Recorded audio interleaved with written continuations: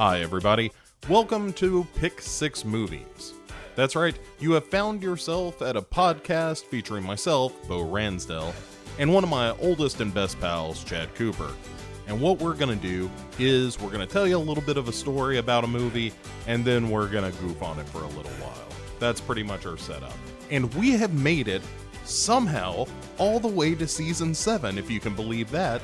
This season is entitled Game On, in which Chad and I are going to be looking at 6 different movies inspired by or related to the world of video games. Yes, that thing that we are constantly explaining to our significant others is a worthwhile investment of time will be the subject of the next 6 movies. You know, folks, they tell you never to start with a showstopper, but that ain't our style here on Pick 6 Movies. The first episode out of the gate, Lara Croft Tomb Raider.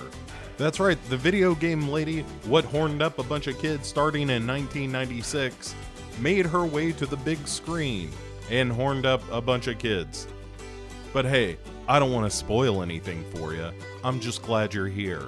Settle back and get ready for 2001's Lara Croft Tomb Raider. Women in video games historically have been portrayed as smart, strong-willed, independent characters with the ability to lead people of all genders and in no way objectified or relegated to secondary roles, said no one in the history of ever. And speaking of history, Sherman, set the Wayback Machine to 1981. We're going to where women were first introduced into the world of video games. In 1981, video game makers introduced what is considered to be by some the first female-themed video game ever, Ladybug. This was an insect-themed game very similar to the gameplay of the wildly popular Pac-Man. You may not remember Ladybug too much because 1 year later, somebody over with Midway Games slapped a pink bow and some lipstick on Pac-Man and created the grand dame of female video game characters, Ms. Pac-Man. The boxing marsupial-themed video game Kangaroo appeared in arcades as well, introducing the first female character that was also a mother. In this game, the main character was looking for her kidnapped baby, so that's fun. In 1984, Nintendo took over pretty much every TV in the United States with the Nintendo Entertainment System, introducing one of the most popular games of all time, Super Mario Bros. In this game, we were introduced to the elusive Princess Peach, but she was more of an objectified character, always in another castle waiting to be saved. It wasn't until 1986 that Nintendo introduced the first mainstream home console game to have a female character in the lead role. This came in the game Metroid, but players only found out that the main character was a female if you beat the game, so surprise, you were a girl the whole time. At the time, there was growing research that women would relate more to playing characters that were more like them. You know, women. But game developers faced pressure not to include female characters in some games, as to avoid controversy involving men beating up women. Go figure. The makers of a video game titled Final Fight noted in the video game manual that the female opponent Poison was not actually a woman, but was a transvestite. So, feel free to beat up this transgender character without feeling any guilt or shame. And for the most part, women in video games have been, and often continue to be, the villains, the sidekicks, the overly sexualized objects of desire, or in some combination, heck, all three. But in 1996, Toby Gard created one of the most popular female playable video game characters in the history of playable female video game characters. She was smart, sexy, rough, rugged. I'm speaking, of course, about the one, the only, Lara Cruz, whose name was later changed to Lara Croft because they changed her origin story to make her from the UK and not from South America as she was originally conceived. Lara Croft was created to take on the negative stereotypes of female characters that had dominated the industry for years. She wasn't a woman waiting to be rescued or the evil temptress. No, she was an independent badass who was just as capable as any male character in the world of video games, who also happened to wear tight short shorts and had giant breasts. Lara Croft was an instant, iconic success, headlining the series of Tomb Raider video games. Early gameplay of the Tomb Raider series during the 16-bit gaming era, well, it differed from successful male video games such as Super Mario Bros. And Sonic the Hedgehog because it had a greater focus on puzzle solving over gunfights and hand-to-hand battle. The game got a sequel in each of the next 4 years, with Tomb Raider 2 in 1997, Huh, that's clever. Tomb Raider 3, Adventures of Lara Croft, in 1998.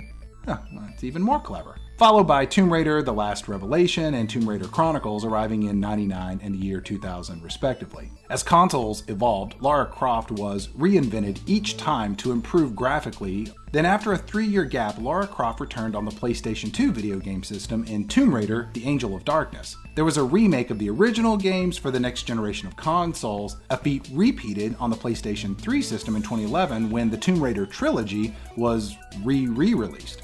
There was a reboot of the series titled Tomb Raider that came out worldwide in 2013 for PC, PlayStation 3, and Xbox 360. This spawned the sequel, Rise of Tomb Raider, which was released in 2015 on the Xbox 360 and Xbox One. This game wasn't exclusive for the Microsoft Xbox consoles, but versions of this game eventually came out for the PlayStation 4 and Microsoft Windows in 2016, so much for exclusivity, Xbox. In 2018, Shadow of the Tomb Raider was released as the third and final game in this rebooted origin story of Lara Croft, and throughout all of these versions of Lara Croft, there were two things that remained constant. Get your mind out of the gutter. Number one, her independent, strong-willed desire for action and adventure, and number two, gamers love Lara Croft. When it came to taking Lara Croft from the small television screens of video games to the big screens of feature films, that was an adventure and a journey in and of itself. Movies inspired by video games had shown varying levels of quality and success throughout the 1980s and 1990s. For every War Games or The Last Starfighter, you had yourself a Super Mario Bros. Or Double Dragon. In 1995, Paul Anderson took the wildly successful arcade fighting game Mortal Kombat, and he scored a surprise hit with audiences. Video games are unique in that they have a ready-made audience of young males, a target demographic for the movie-making machine. Logic dictates that if they like that game, then they will come and see this movie. It worked in reverse when a popular movie was turned into a profitable video game. Filmmakers just needed to flip the script, in a manner of speaking. And when it came to popular video game characters ripe for the transition to the silver screen, it didn't get any more perfect than Lara Croft and Tomb Raider. She was part Indiana Jones, part James Bond, super sexy, aristocrat, supermodel, archaeologist, sharpshooting, astrophysicist, all around every woman. Author David Hughes provides a brilliant overview of how Lara Croft made her way to the big screen in his book, Tales from Development Hell. It's a great book. I can't recommend you read it enough. I'm just going to give you some highlights, but you really should seek it out if you want a detailed breakdown of how Lara Croft Tomb Raider made its way to the big screen. Talks of a Tomb Raider movie began as early as 1997, and at that time, Elizabeth Hurley was being eyed to play the lead role, as was America's sweetheart Sandra Bullock, Beau's not-so-secret girlfriend, Catherine Zeta-Jones, Anna Nicole Smith, oh god, if only that movie had been made, Jennifer Lopez, Demi Moore, the list goes on and on. And early on, there was discussion of the movie being produced possibly as an animated film based on the success of Pixar's wildly successful Toy Story. But once Paramount Pictures got the rights, it was confirmed that it would be a live-action motion picture in partnership with the game's parent company, Eidos Interactive. Lawrence Gordon and Lloyd Levin, the super producers who had made both of the 48 Hours movies, 2 Die Hard movies, they had made a couple of Predator films, well, they were going to bring Lara Croft to the big screen. And they fast-tracked the film with the help of Brent Friedman, who had penned the screenplay for the video game sequel, Mortal Kombat Annihilation. Oh boy. Friedman's first draft of the movie found Lara Croft as a 16-year-old gymnast and straight-A student, nerd, whose overactive imagination leads her to adventures in Tibet where her mother and father are killed after a plane crash. In this script, basically Sean Connery sends Lara Croft a videotape about the lost city of gold, El Dorado. An Australian villain shows up to give chase as Lara Croft teams up with an American named Dodge. There are whirlpool escapes and volcanoes and booby traps. Get your mind out of the gutter. She's a 16-year-old girl in this story. Alchemy plays a pivotal role in the script, but instead of turning crappy metals into gold, weapons dealers are turning crappy metals into weapons-grade plutonium. You know, they could have just taken the plutonium and given them a shoddy bomb casing full of used pinball machine parts. Pay attention, people. The movie ends with some daring escapes and setups the beginning of many adventures for Lara Croft as a Tomb Raider. Sounds okay, right? Not so fast. See, the internet got a hold of the draft script, and the internet did what the internet does to everything. It just shit all over it. An early review of the script over on AintItCoolNews.com said that the movie was just a jumbled mess that got the whole Tomb Raider lore wrong, claiming that the movie was a mashup of the David Carradine grasshopper shtick from Kung Fu, set pieces from the Predator films, and an overall thinly veiled knockoff of Indiana Jones. Eventually, Friedman left the project after producers told him to write an economically viable idea for the movie. With some stumbling out of the gate, the studio and the producers and the video game company, they couldn't agree on a revised script, and it was decided to hit the reset button and start this video game movie all over. Even without a script, producers were in talks with Stephen Herek to direct the film. Herek had delivered the time-traveling tale Bill and Ted's Excellent Adventure and the Richard Dreyfuss-led film Mr. Holland's Opus.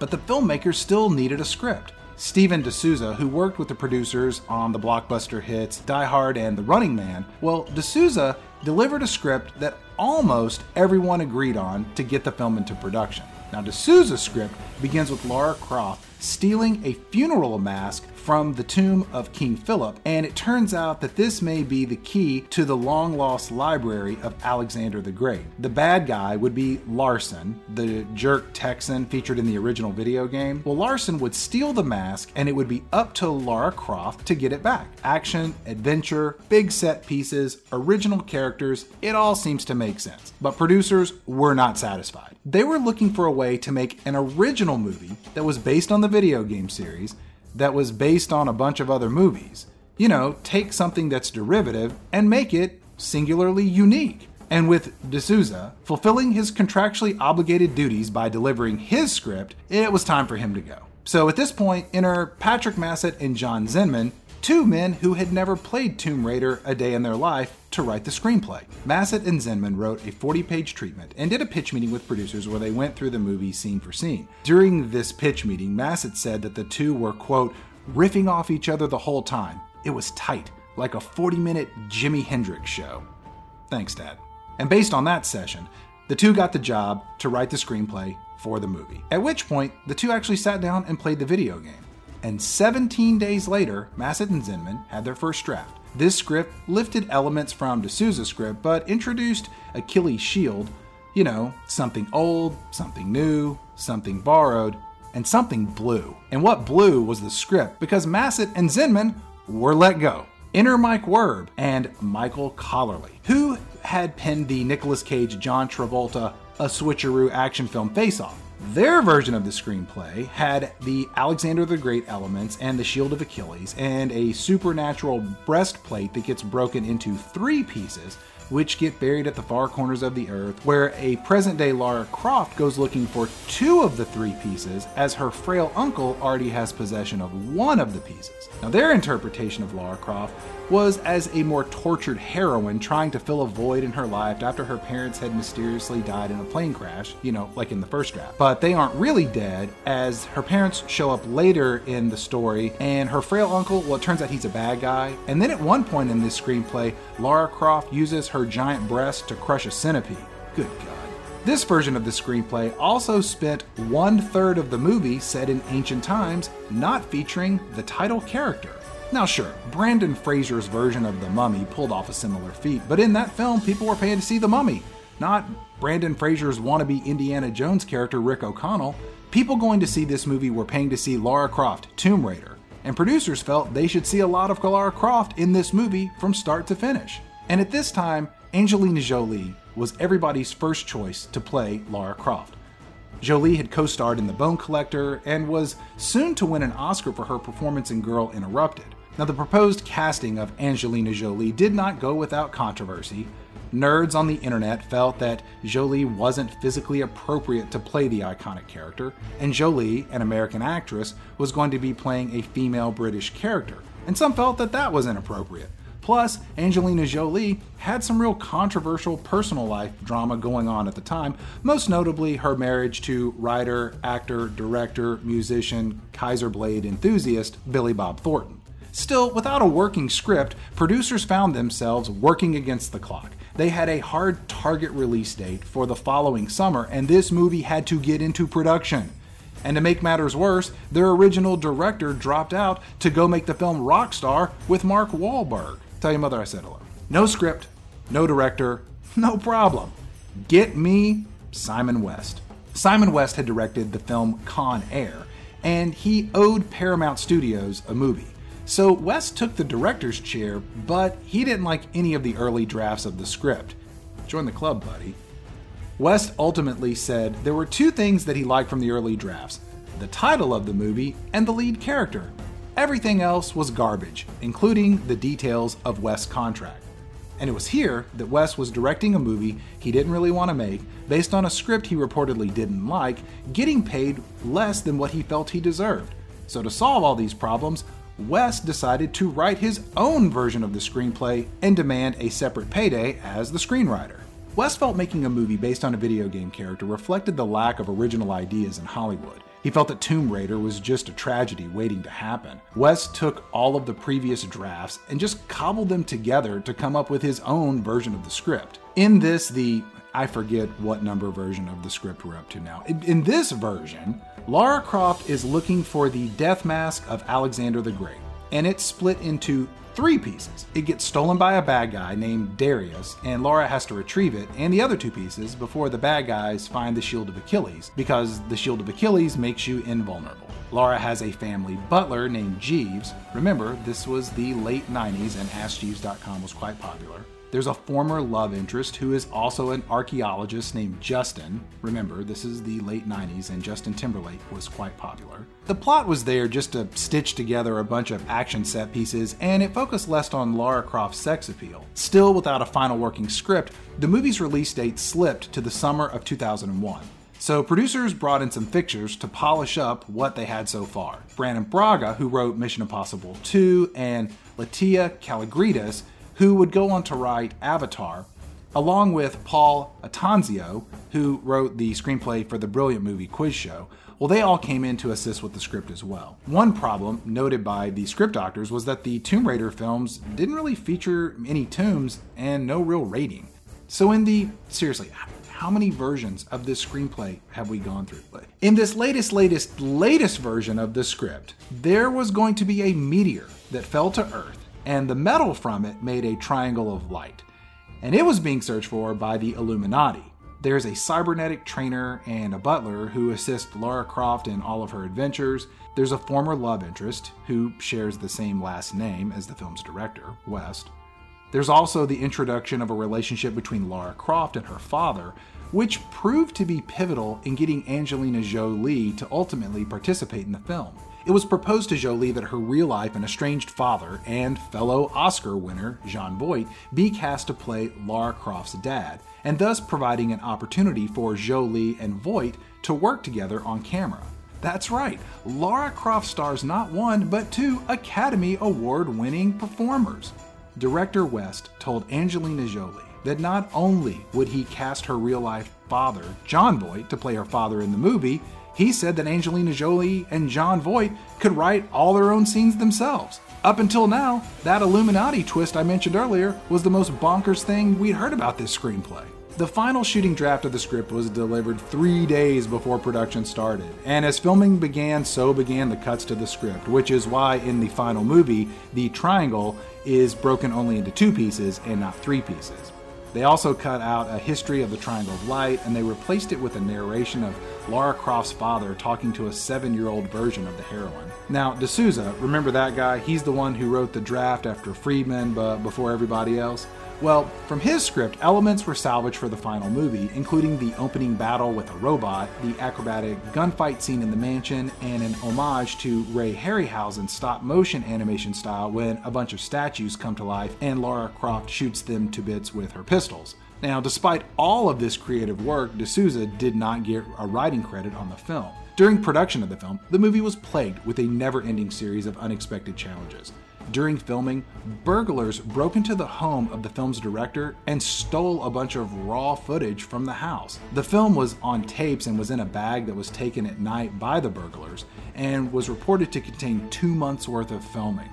Then Angelina Jolie hurt her ankle during filming, which caused delay. The budget began to grow closer and closer to the $100 million mark. Then there were lawsuits by female staffers citing sexual harassment. The movie's shooting schedule went months past their projected end date, and in the end, the film was delivered with a runtime of 2 hours and 10 minutes, or as I like to call it, 5 minutes longer than the original Star Wars. So Paramount politely told director Simon West, "Thank you for your efforts, but your services here are no longer needed." The studio had the entire film's soundtrack replaced, producing 60 minutes of music in 10 days. As they rushed to complete the film, there were major effect shots that were incomplete when the film eventually hit theaters. But despite all of these challenges, the movie hit the big screen and was a financial success, bringing in close to $48 million in its opening weekend and $275 million in worldwide box office receipts. Before the movie left theaters, there was already a sequel in the works. Lara Croft Tomb Raider was nominated for 2 MTV Movie Awards, one for Best Female Performance for Angelina Jolie, but she didn't win. Nicole Kidman took home that award for her performance in Moulin Rouge. And Angelina Jolie received a nomination for a Golden Raspberry as Worst Actress, but she didn't win that one either. Mariah Carey took home that award for her performance in Glitter. Sometimes when you lose, you win, and sometimes when you win, you lose. Life's funny like that. But what about Lara Croft Tomb Raider? Is it possible for a movie riddled with production setbacks to rise above the dysfunction of the Hollywood Dream Factory? Can a movie based on a successful video game series that's based on a series of successful movies be any good? Was Roger Ebert high when he gave the movie 3 out of 4 stars and said, quote, "Lara Croft Tomb Raider elevates goofiness to an art form," end quote? Well, there's just one way to answer these questions. Ladies and gentlemen, post-pubescent boys and objectified girls, I give you, from the year 2001, Lara Croft, Tomb Raider.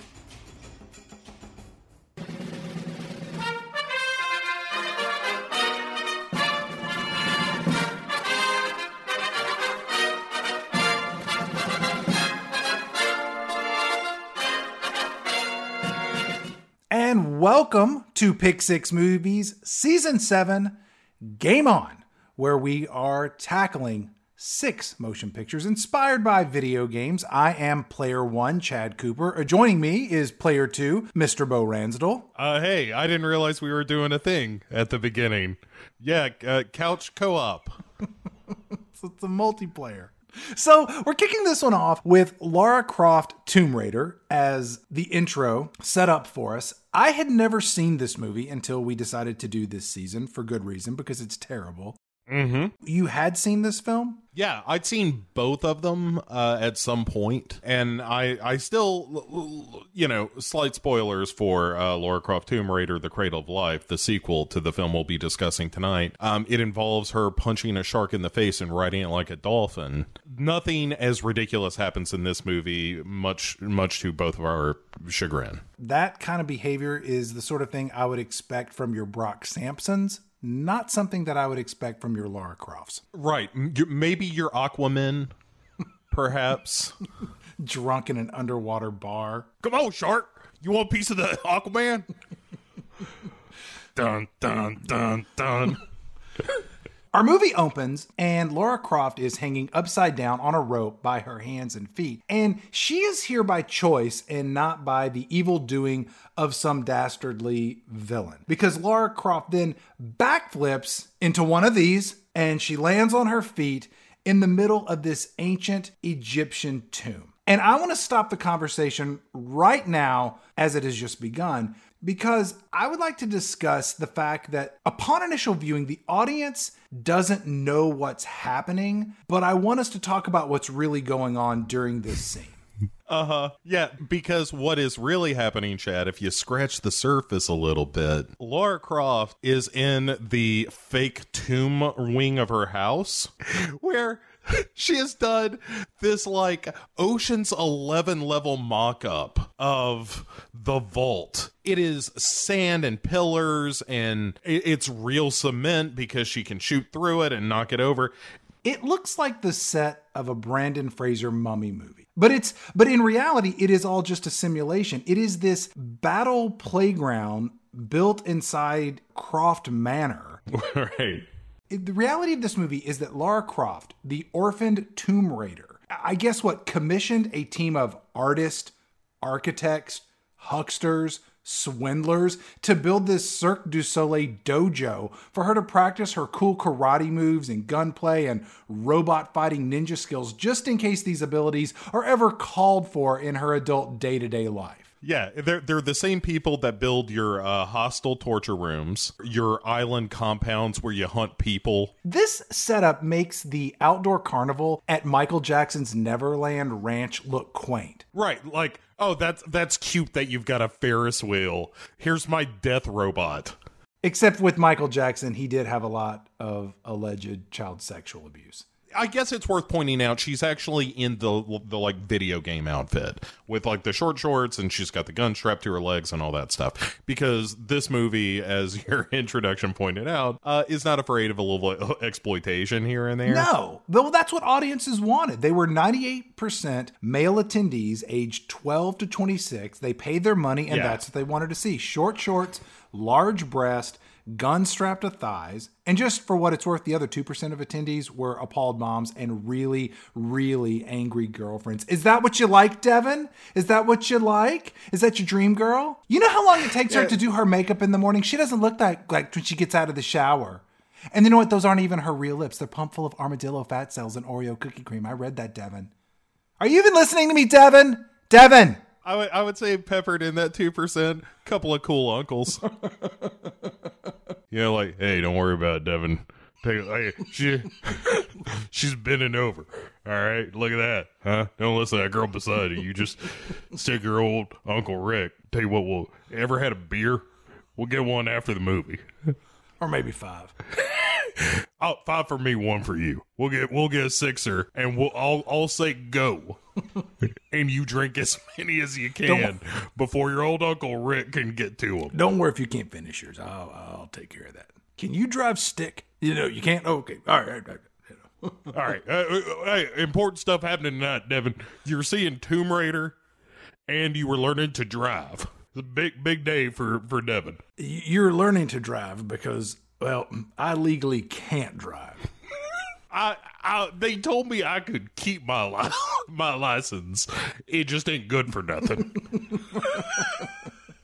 Lara Croft, she finally makes her way into the opening scene of Raiders of the Lost Ark. It's here that we see what appears to be like a golden light switch frame sitting atop a pedestal, just bathed in light. Like, what is she going after? Yeah, I thought Link was going to come along and collect it. I was like, what the fuck cheap-ass idol is this? And that's really the point where you know it's fake, because it's like, no self-respecting ancient civilization would worship this thing. Looks like shit. But before Lara Croft can reach out to grab the gold light switch cover, there is a rumble in the room, and the T-4000 Deathbot explodes out of the walls. There are these huge amounts of rubble that explode across the room, and then the robot takes one of its many arms and it tries to stab Lara Croft in the vagina, but the robot misses, thank God. And then Lara Croft just does multiple backflips and then removes her 2 hand cannons from her supple golden sun-kissed thighs and just starts blasting unlimited rounds of ammunition at this Deathbot. Yeah. Upon initial viewing, the immediate response to this scene is, what the hell is going on here?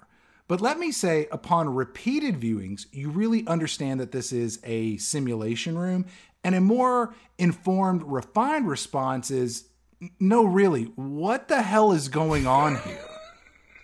Yeah, it's ridiculous, but you know an action scene was gonna break out, Chad, because the dubstep started.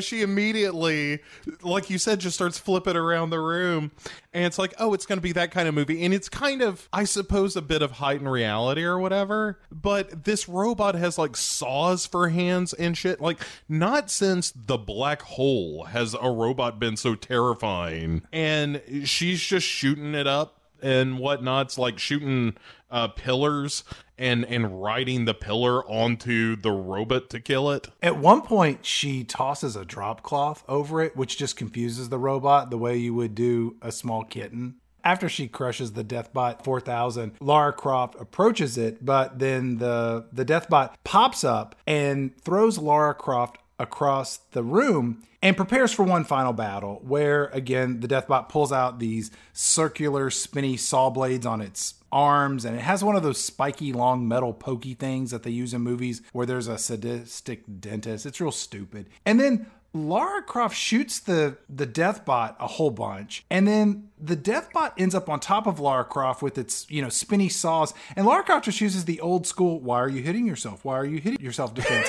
And she just turns its hands against the robot and then subdues it. Then Lara Croft jumps on top of the robot. She rips out some random wires, rendering it useless. Here's the worst part. She doesn't even have a lame, witty retort. I was thinking, metal luck next time, or time for a reboot, and then she would kick it with her boot as she walks away. Oh, that'd be a good one. Can I tell you, my real note there was it uses its saw hands to kill it in the robot version of Why Are You Hitting Yourself?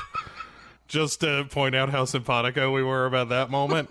It really is like a crazy moment. And then she gives this laugh, which is our first clue, Chad, in my pet theory that I call Lara Croft is a psychopath in this film. I would 100% agree. It is a giggle that is normally found in a mental hospital. Finally, I've tasted blood.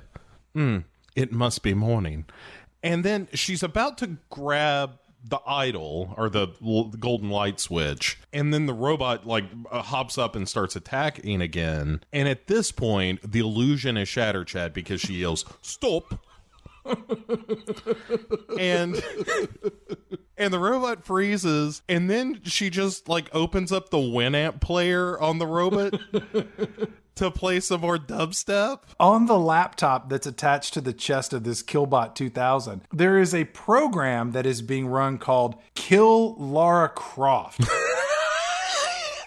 What does that program do? The next thing we know, she is dragging this robot by the fucking leg out of her personal training tomb to where there's a glass office where we find this dude, Bryce. And he's all upset because he's like, "Oh, you use live rounds, Laura." Bryce is Lara Croft's Q, as you would find in a James Bond movie. He is the brilliant genius behind all of Lara Croft's technological doodads. But there's one big difference between Bryce and Q in the James Bond films, and that is that Bryce is worthless in this movie, and he doesn't create any gadgets that Lara Croft uses ever, and his character shouldn't be in this film. He mostly fails at everything he does. And he rightfully doesn't even live in the house, we'll learn later, because he's such an afterthought to everything in this movie. He lives in a streamlined trailer outside of Croft Manor. Why do you think they make him live in that trailer as opposed to living in the mansion? She asks him and actually says, "We've got 83 rooms." He's like, "Well, I like my privacy." And in reality, I think he is either A, furiously masturbating all the time in a way that he can't even do it in the house. Or two, or maybe it's not an or, it's an and. It's an and. But he is so terrified of her that he figures it's way safer in this Airstream out on the lawn than it ever would be inside those doors. Did you ever consider a third option of toxic farts? I hadn't, but now that you say it, I did notice he ate a lot of broccoli. No, I've invented a new killer robot. Bryce goes over to the T-4000 Deathbot and he says, "Not live rounds, Laura. He's in real pain now." Which, was she supposed to not be shooting live ammunition at this robot during the battle? Again, at one point in this movie, and we still don't kind of know where we are geographically or who these people are or what's going on, the building blocks that you have for most movie narratives, there is a program that was being run called Kill Lara Croft.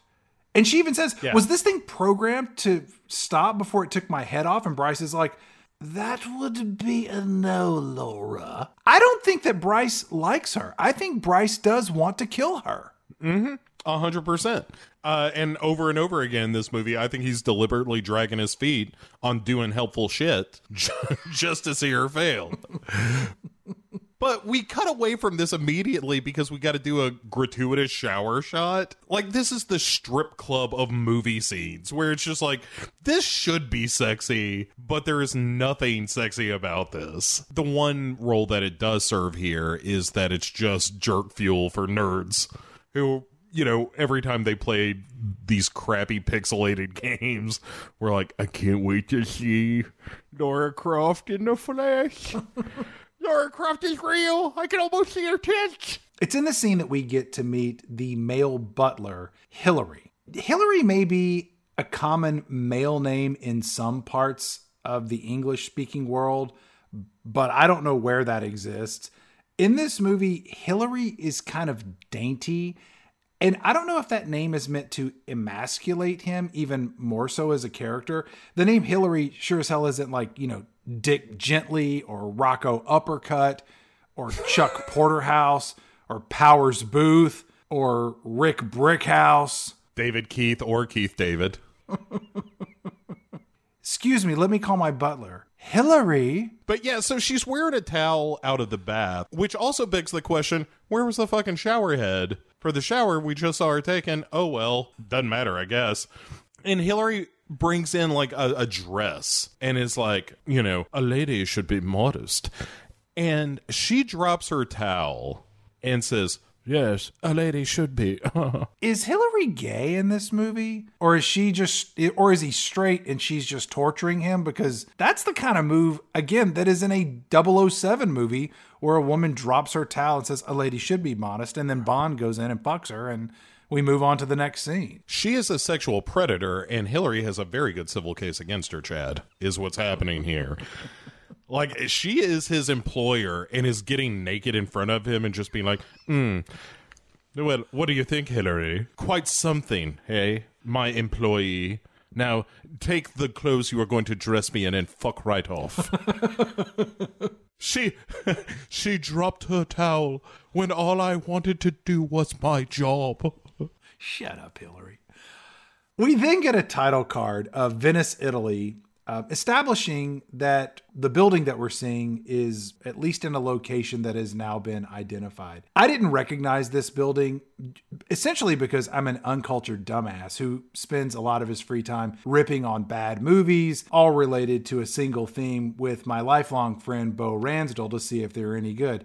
I'm Chad Cooper, and this season's theme is Game On, where we're reviewing 6 movies all related to video games. In this episode, we're taking on 2001's Tomb Raider, starring Angelina Jolie. Bo, how are you doing tonight? We've done this already. We're at the Venice, Italy already.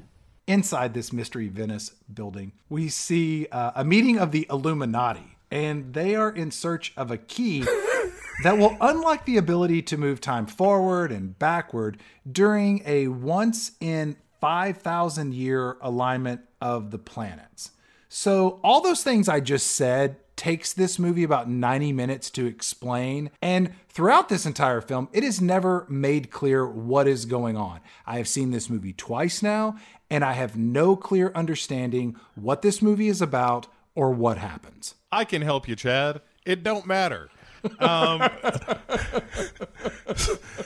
So there's this big table with a bunch of white people around it, all bitching about like, oh, it's been 5,000 years, and if we don't get the what's the fuck, it'll be another 5,000 years. And you're just like, oh, all right, fine. You got to get the who's it's and do the what's it, fine. And so, and what? All right, what is his name? I keep calling him Ser Jorah, and I apologize for being one of the human beings on the face of fucking planet Earth who's in Game of Thrones. His name is Manfred Powell, and we can just call him Manfred. All right, so Manfred Mann, or I'm sorry, Manfred, and his manservant, Mr. Pims, enter this big hall where the old man, we don't have much time. And they say, you've only got 1 week between now and this planetary alignment. That's where Manfred is like, oh, yes, well, I, for one, would like it done because I can't wait around another 5,000 years.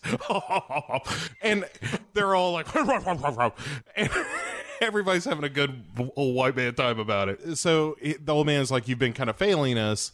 So are you sure that you're going to be able to get this key in 1 week? Right. Well, because you got to find the two halves of this key so we can put them together at the exact moment that the planets align. And then we'll hit that wire with the connecting hook at precisely 88 miles an hour. The instant the lightning strikes, everything will be fine. I do like the fact that when Manfred says, I'd rather not wait that long, kind of cracks his manservant Pims up. And it's like, yeah, sometimes jokes are just meant for certain people. It's like, you know who's going to love this? Pims is going to fucking love this. I'd rather not wait that long. Hey, Pims, you know, he's got that right, Manfred. As they're leaving, speaking of Pims, he's like, so are we ready to give them the key and triangle? And Manfred's like, no, we have nothing. We got nothing. We are fucked. At this point, I'm completely thinking that Manfred is going to go solicit the help of Lara Croft Tomb Raider to help find these pieces in under a week. That would have been a good movie. You're right, but instead, because this movie is kind of a ripoff of Indiana Jones, among many other movies. But he's kind of a shitty Bullock, is his character in this movie. After we leave them... Again, Hillary's a man, not a woman. Right. Shows up to offer Lara Croft some binders of just adventures, I guess. Right. Of like, Egypt. How about Spain? To do what? My favorite part of this, though, is when he says, like, do you want to go to Egypt, ma'am? She's like, no, sand gets everywhere. And he's just like, but once again, it's just like, can she just not talk about, like, her ass or vagina for 2 seconds while her butler is around? Again, he's got a great case, and I look, I don't have a law degree, Chad, but I think I could win this in court. Lara Croft says, do you know what date is Hillary? And Hillary, again, her male butler. I know it's confusing. Hillary says, yes, Lara Croft, it's the 15th. And Lara Croft says, yes, it is the 15th. It's never a good day. Which my thought was, does she get melancholy on the 15th of every single month or just the 15th of May? My thought was, that's the day we're recording this. Hey, it is. Yeah, right? That is so weird. And then finally she's just like, Henry, you can fuck off as well. And so off he fucks. And then she looks at this hilariously Photoshop picture of John Voight with Egypt behind him. I know this is early on in digital effects and whatnot, Chad, but fucking Jurassic Park had already happened. Can we not sprinkle a little of that over this picture of John Voight with a white border around him, pasted onto a nighttime picture of the pyramids? He's doing one heck of a doodly Ned Flanders cosplay. Yes, he's Hi-Ho Egypt. Yeah. Because this is the day that her dad died. Maybe we don't even know later. We learn later. It's like, because she goes to the memorial, and she's like, I wish we could have had more time. That was stolen from us. And the grave marker just says, lost in the field.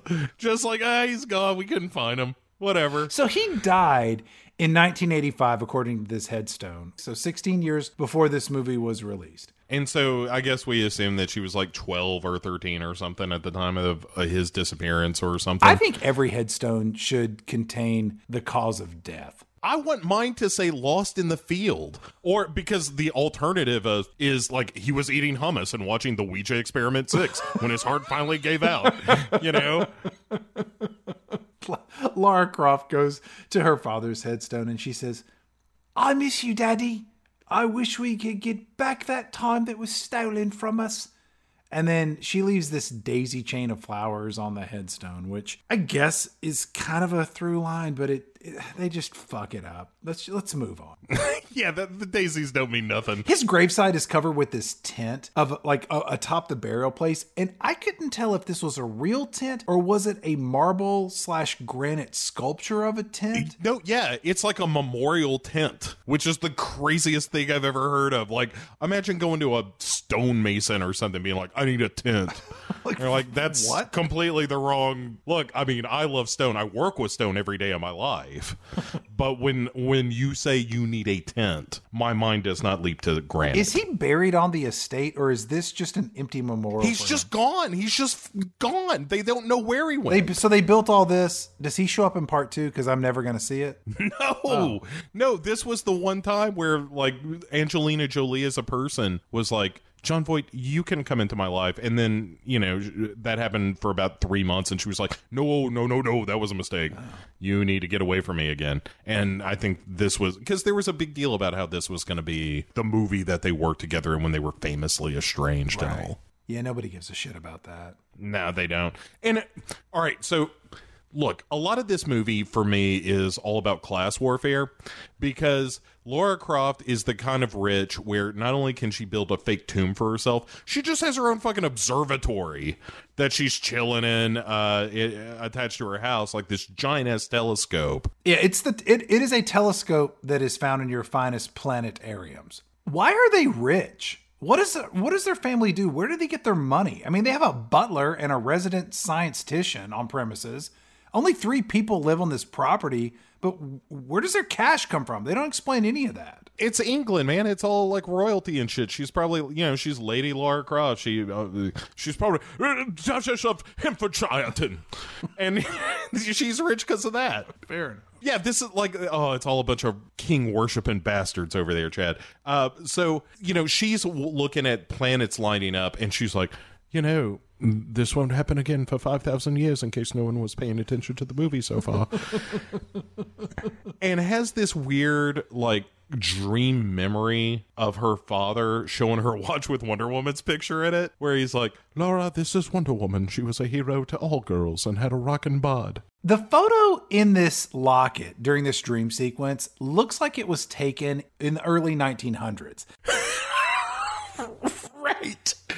How old was this woman when Lara Croft was born, and what century does this movie take place? This woman's pocket watch photograph should look more like Suzanne Summers instead of Susan B. Anthony. Oh, Laura, I want you to meet Clara. Yeah. I met her in the Old West. It doesn't make any sense. She should have had, like, a Farrah Fawcett feathered do. That's what it would have looked like. She was born in the 80s. She should have looked like our moms, Right. Not a woman who was like fighting for the right to vote. It's so stupid. John Voight then tells her about the 5,000 years again in case you are a guppy and forgot that 2 minutes ago she was like, 5,000 years, these planets won't be lining up again. And John Voight tells her, like, 5,000 years is just long enough for you, Lara Croft, to grow up and find this what's-a-shit. And then she kind of comes to and wakes up suddenly and pulls a knife. Yeah, that's how I wake up every morning, covered in sweat and wielding a blade that I hide under my pillow for emergencies. Hey, look, dating in your 40s is tough, Chad, and I've had knives pulled on me when I had done nothing wrong, according to the courts. Lara Croft puts on her nightgown and she wanders around Croft Manor. This whole place looks like a small wing adjacent to Hogwarts. And then Lara Croft starts hearing the ticking clock that is inside the walls of a staircase, where she just smashes it open and she finds this storage closet, which conveniently has a light switch inside on the wall. She clickety-clack so we can see what the hell's doing.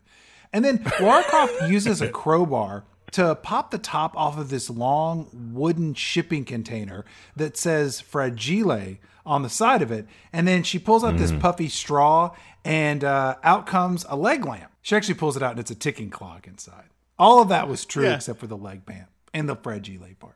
That was a Christmas Story reference. I got it. I think everybody was there.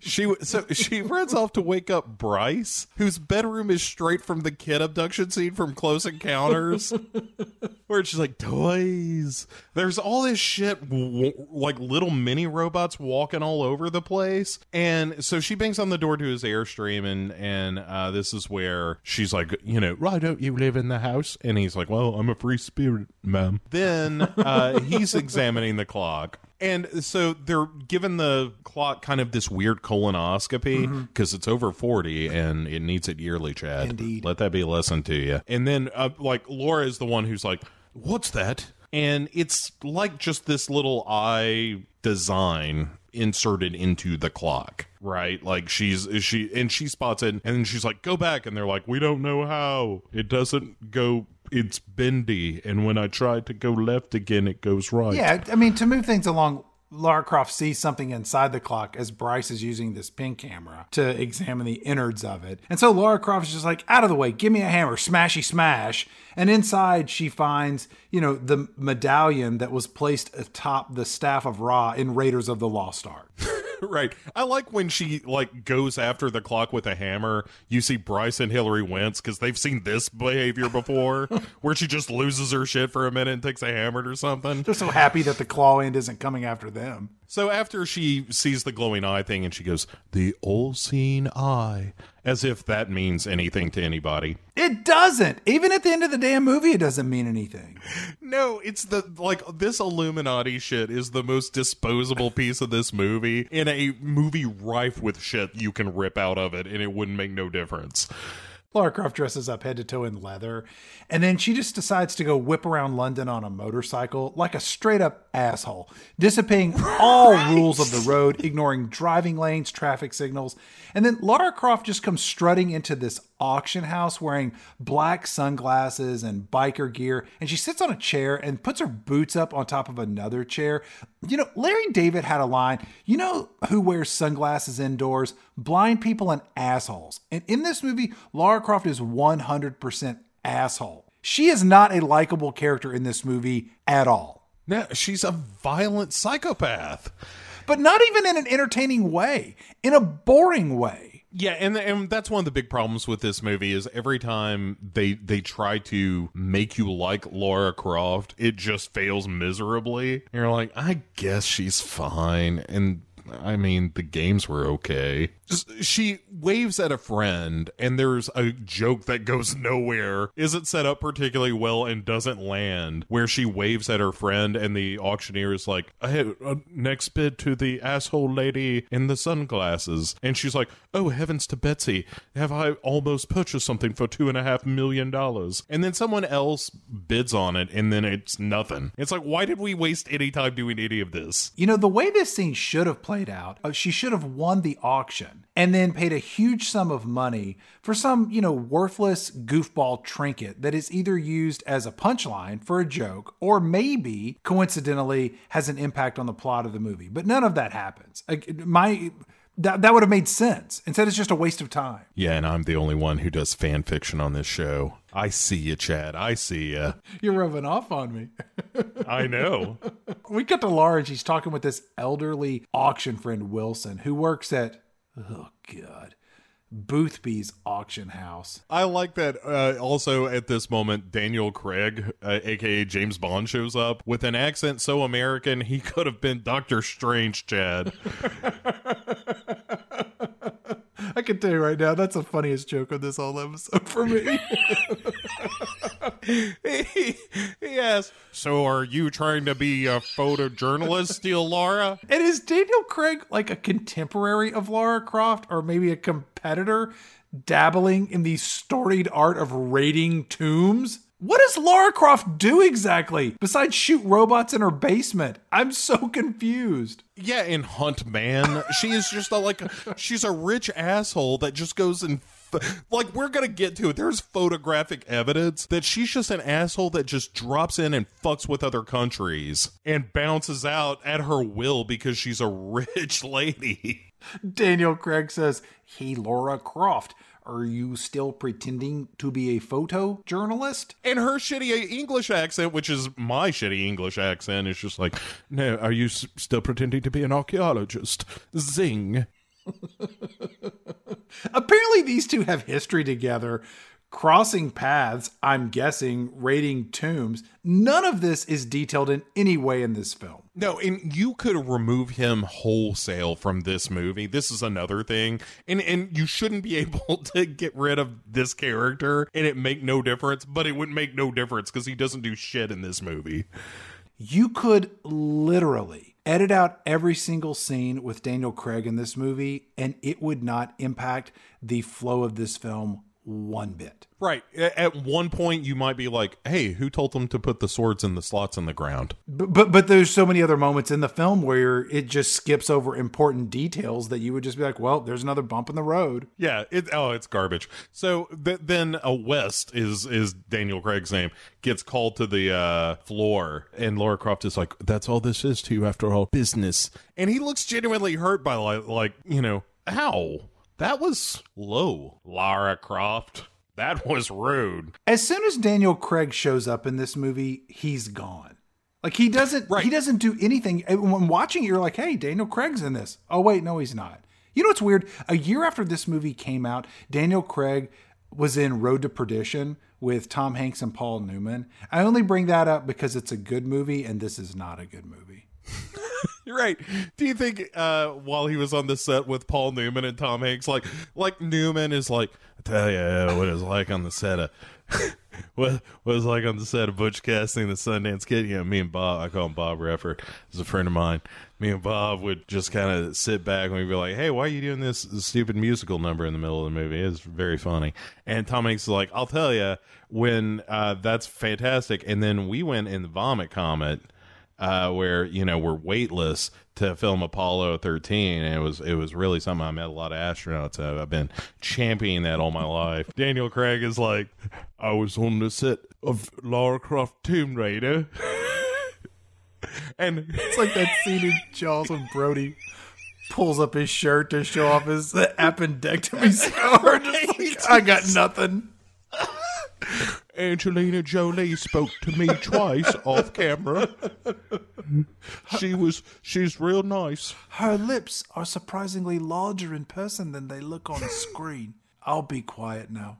Yeah, they just stare him down, stare daggers at him until he shuts up. I'll be quiet now. What was that you were saying about Formula One racing, Paul?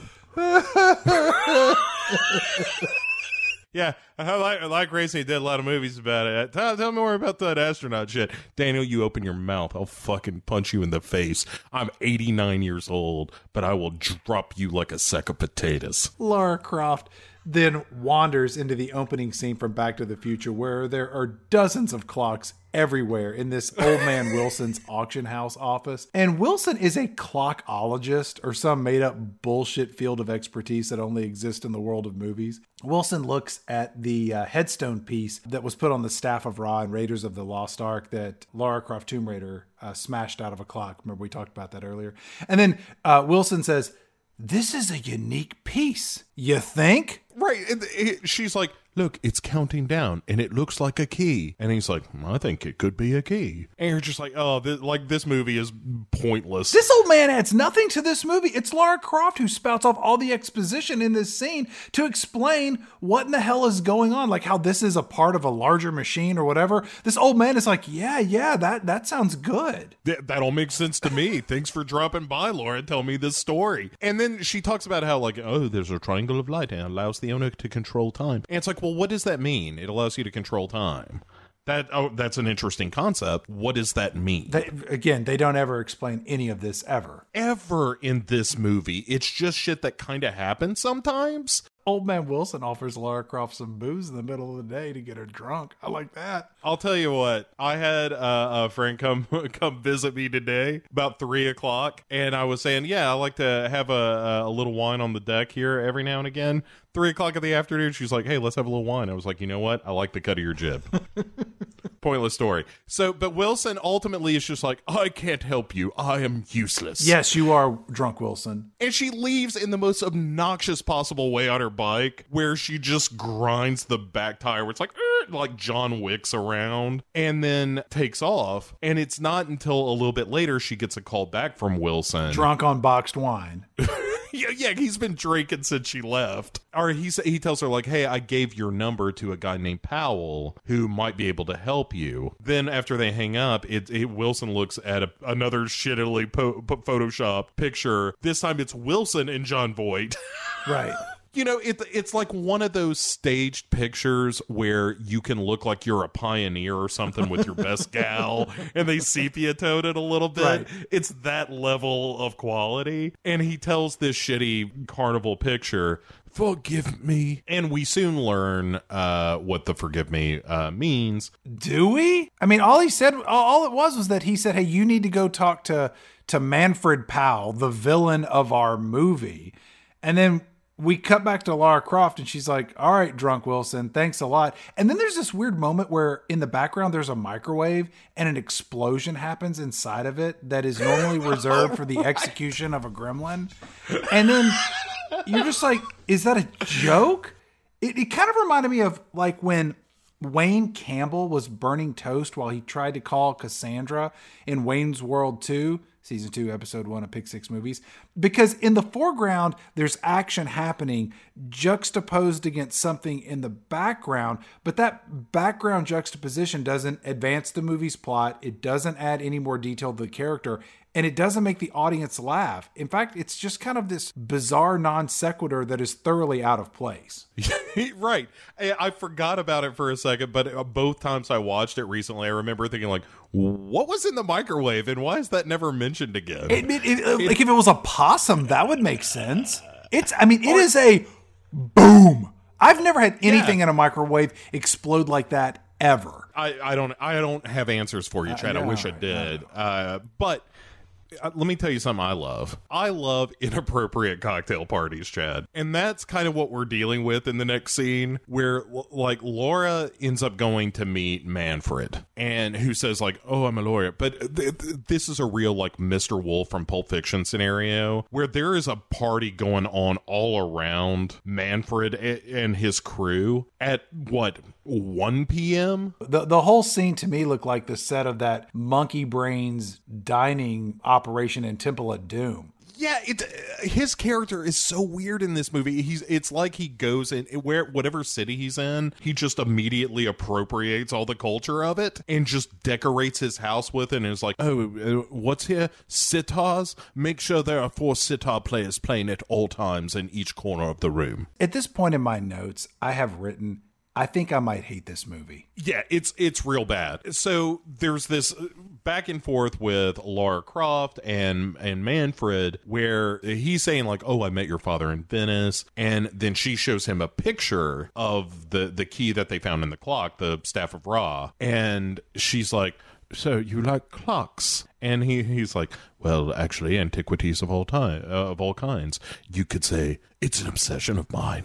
Like, this is the point where in my notes I wrote, he is so blocked, this fucking hurts. Then he also says, looking at Laura, I've never seen anything so beautiful I know so little about.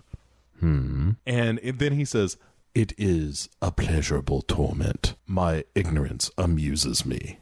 What a fucking asshole. Right. And there is a nice quick cut to Bryce rightfully making fun of that line. It's probably the only entertaining moment in this film for me. When he's just like, what, my ignorance amuses me? He said that, and you're like, okay, this movie at least for an instant knew how dumb it was. And then it forgets because, hey, Chad, you know how many years it'll be before this happens again? Don't worry, the movie's going to tell you about 4 more times in a minute.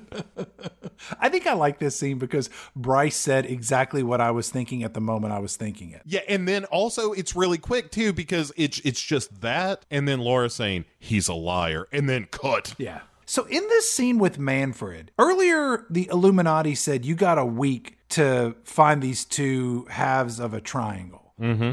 And he's just laying around in his house chit-chatting with Lara Croft about a clock. Yeah, he's taking a very zen approach to it. It's sort of almost the Zero effect, where he's like, look, if I'm looking for it, I'll never find it. But if I'm looking for anything, I respect it. I got a Zero effect joke coming up later on.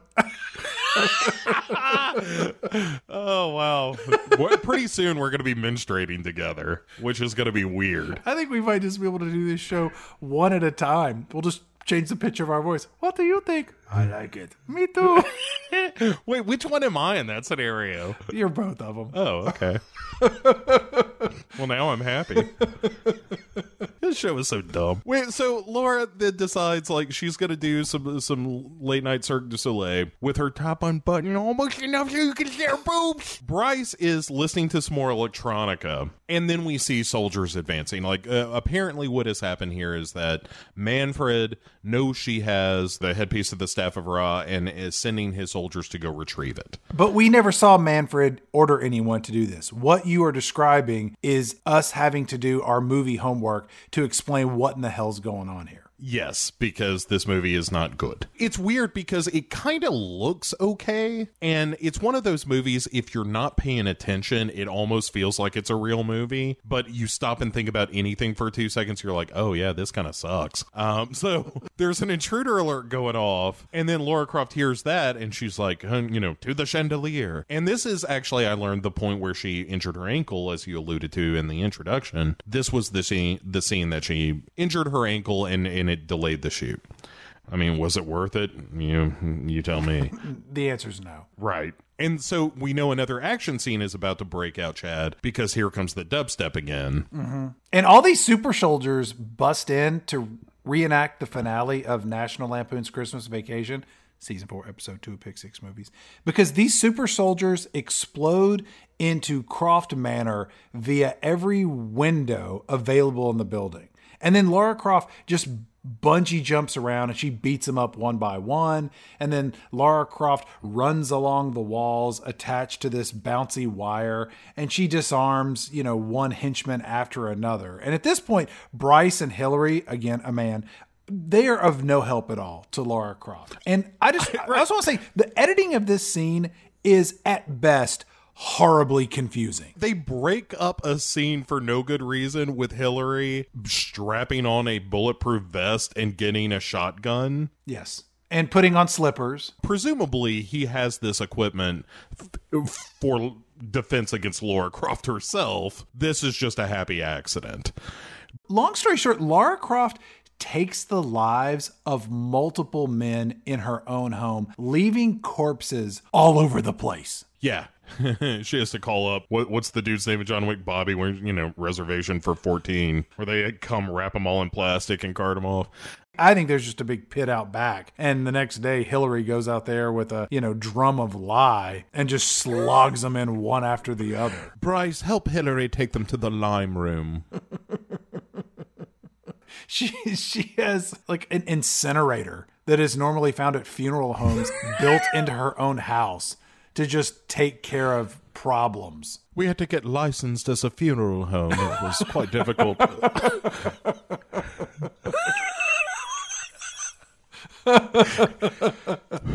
Turns out $75 at the clerk. It's quite easy. Now we can run the incinerator dawn till dusk. Nobody asks any questions. We got rid of the Christmas tree and our baker's dozen military individuals. One corgi and a troublesome elderly neighbor. Who complained about all the smoke. Ironic, I thought. Lara Croft makes her way down to the Croft Cave underneath Croft Manor, and the Croft-mobile and the Croft-orang and the Croft shark repellent is all waiting for her. And then Bryce, who's still trapped in his fart-filled Airstream, he can see Lara Croft on the security cameras, which, by the way, he's watching her all the time and masturbating inside that little shed of his. He says, he's like, Lara, I can see you. I can be your eyes and tell you where to shoot your gun. And then she fashions together this makeshift weapon. I think it's like a nail gun with a screwdriver jammed in it with a piece of metal on top. I don't know.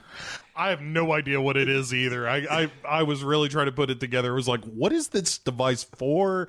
Is she MacGyvering two things together? I have no answers here either. It doesn't make any sense. So Bryce has her eyes, and he tells Lara where to shoot when bad guys are around. We then cut to Hillary. her man butler, he shows up with a shotgun and just starts blasting away at these intruders because Hillary, again, a man, is not shy about taking the life of another human being. No, I mean, I learned it from you, Mom.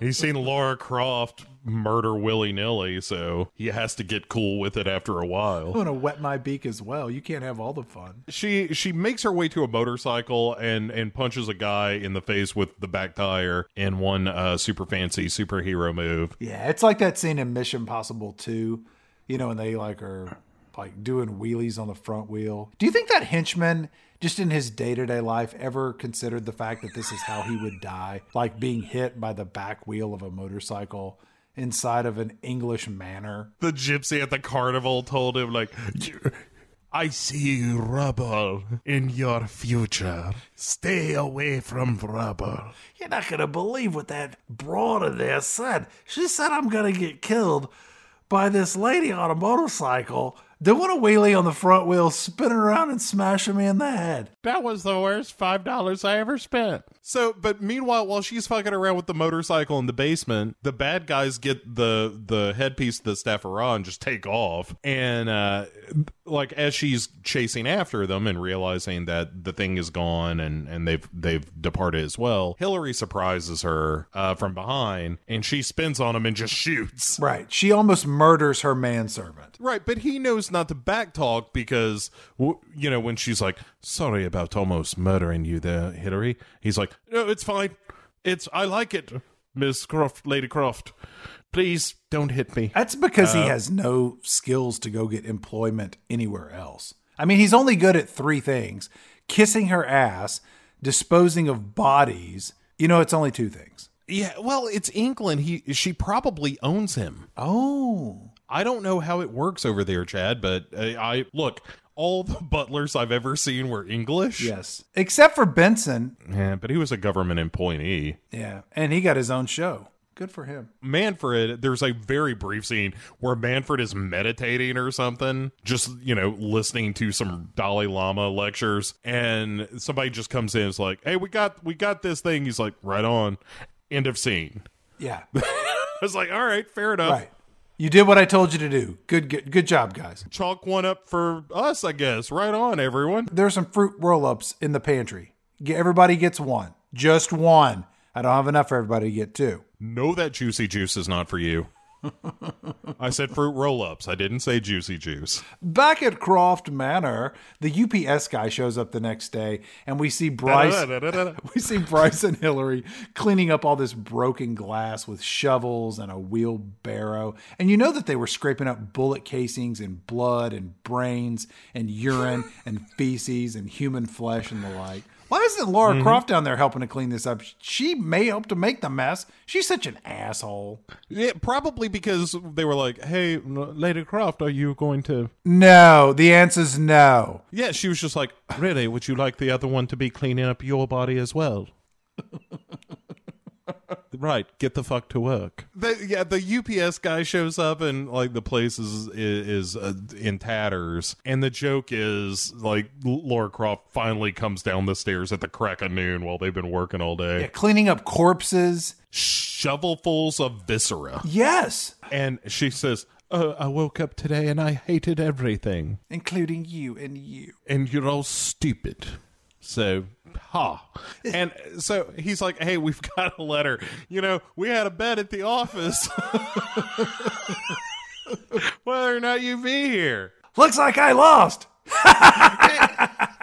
Right. And it's just, this is the stupidest shit in the movie, Chad. Because it's, her father sent her a Back to the Future 2 letter. Uh-huh. Across time, where it was like, on this day, go take this letter to Croft Manor. And it gets dumber. Because then it's just a poem from her father. Uh-huh. That's a William Blake poem. So then that leads her to a book of poetry of William Blake. Inside the back of the book, there's this all-seeing eye thing again. So she whips out the knife that we know she has on her all the time. Look, sorry, Susan, it was one date. And then, because that's the life she leads and the kind of person she is, to be armed all the time. And it's another fucking letter from her father. Like, why not make this letter that you hid in the book the letter that you sent her across time? She's got to work for it, man. I guess. And so then she starts reading the letter, and Jon Voight is superimposed to narrate this, where he drops, if I may, Chad, let me try to do a synopsis of this exposition. Please. So he says the triangle is the something of light and it controls time, and it came from a meteor, and she has to destroy both halves because it destroyed the temple where the ancient people who worshipped it like got on the bad side of it or something. But also, Chad, there are some Illuminati and they want it too, and you have to find one piece at a certain time before the other celestial deadline, which isn't the later deadline of the planetary alignment, but it's a pre-planetary alignment thing. And who gives a shit? That was perfect. I mean, that explained it exactly right. Yeah. I think I hate this movie. It's all right. So after the Jon Voight ghost is like, see you later, Laura, Bryce then rightfully asks, because he basically tells her you need to find the part of it in Cambodia. Yeah, but during the narration, Papa Croft, he says, you got to go and find where this flowering jasmine grows, because it's the only place on earth where this specific type of jasmine flowers. And there you're going to find the entrance to the tomb that's the location of the first half of the Hidden Triangle. And I got a few questions for you. Number one, is this the only place that this special jasmine grows? Really? This is ridiculous, because every time you see jasmine, it's like, oh, a tomb?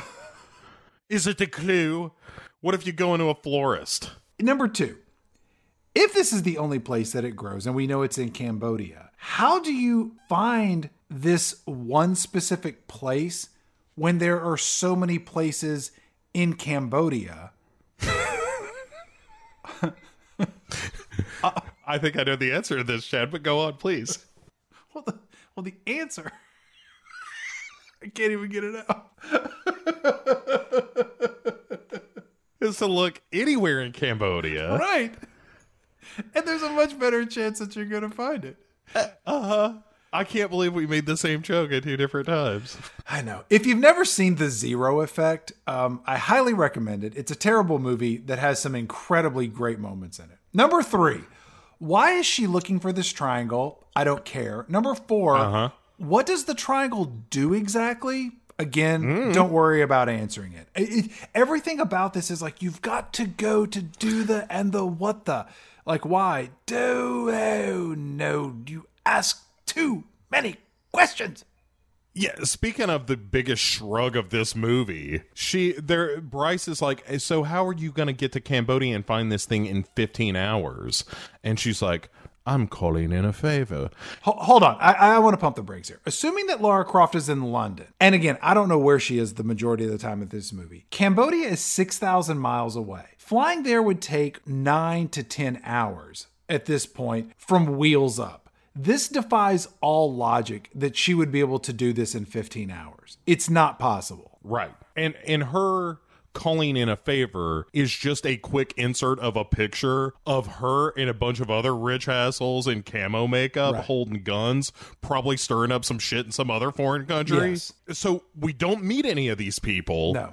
It's just a picture. Yes.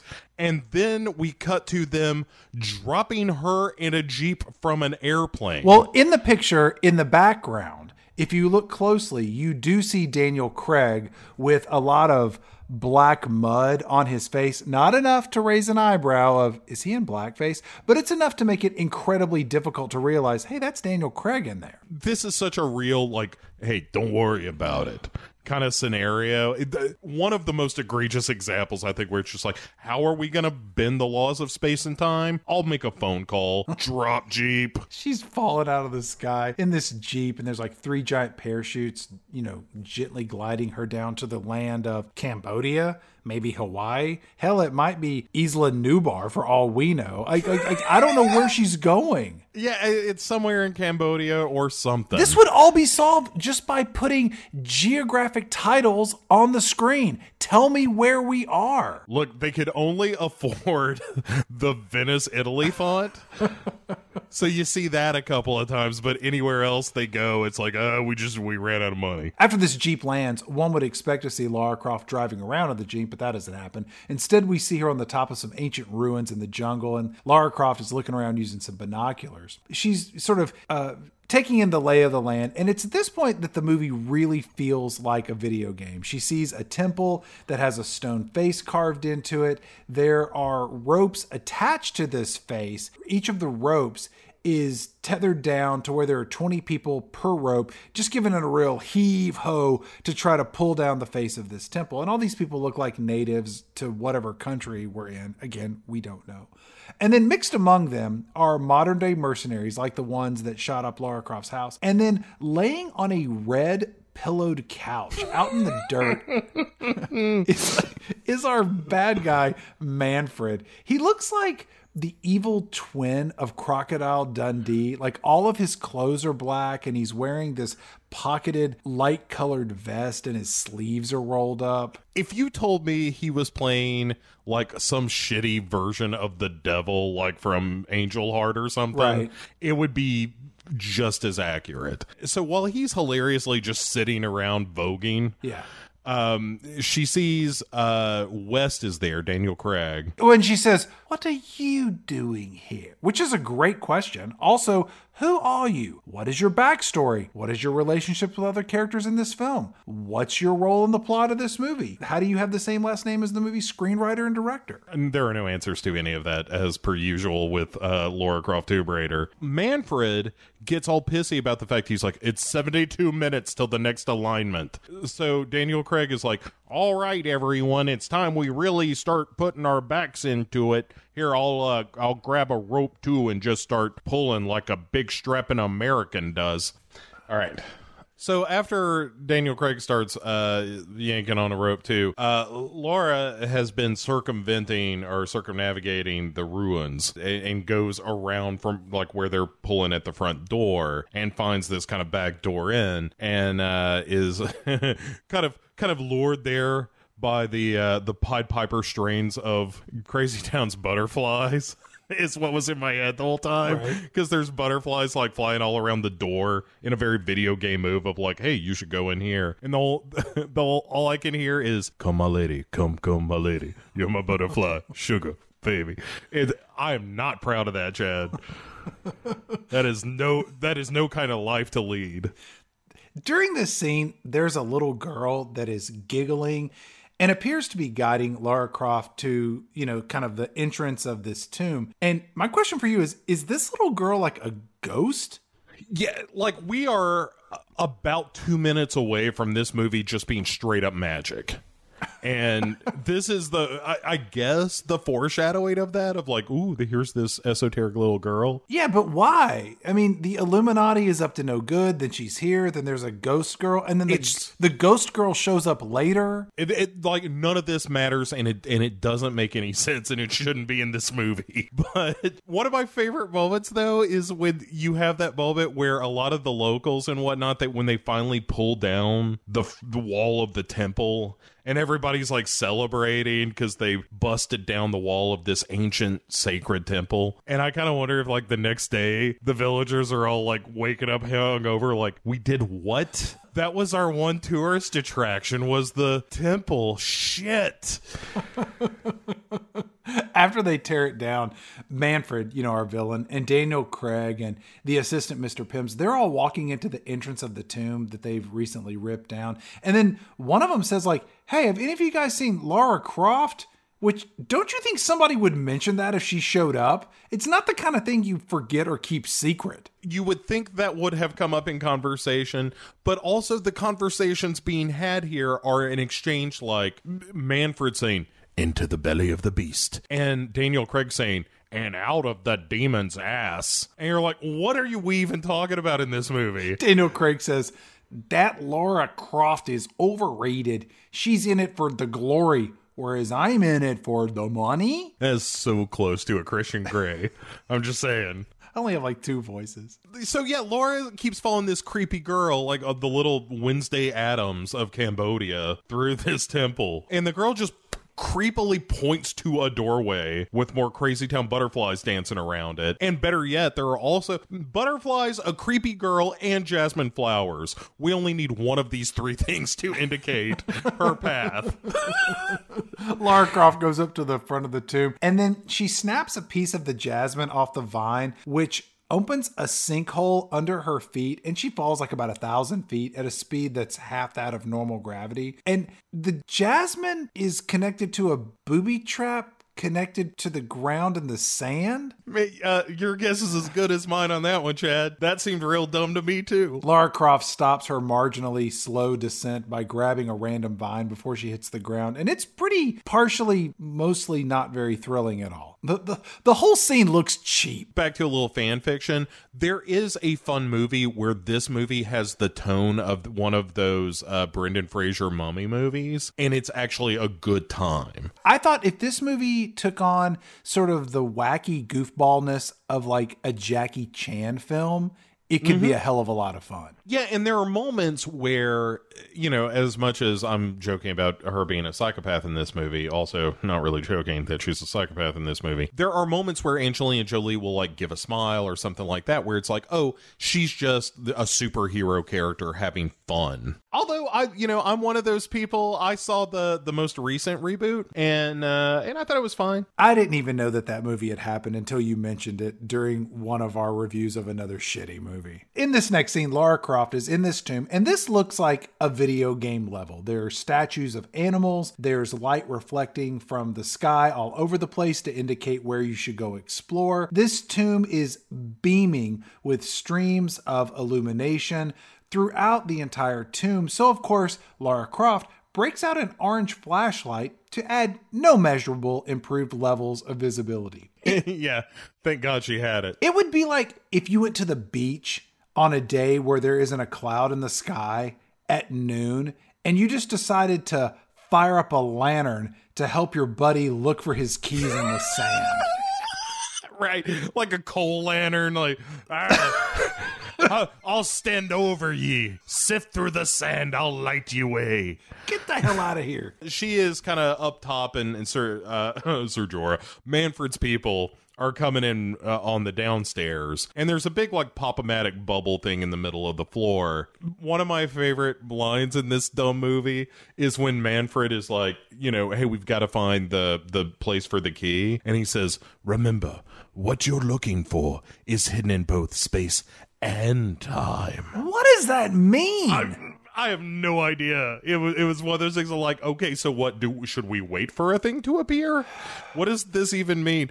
The one redeeming factor of this scene, though, is we see that there are all these cool monkey statues lining the place, and to the point where Wes goes up and like taps on one, like, boy, look at these things. It'd be something if they came to life and attacked us. And I was like, oh, those monkeys are gonna give those guys what for?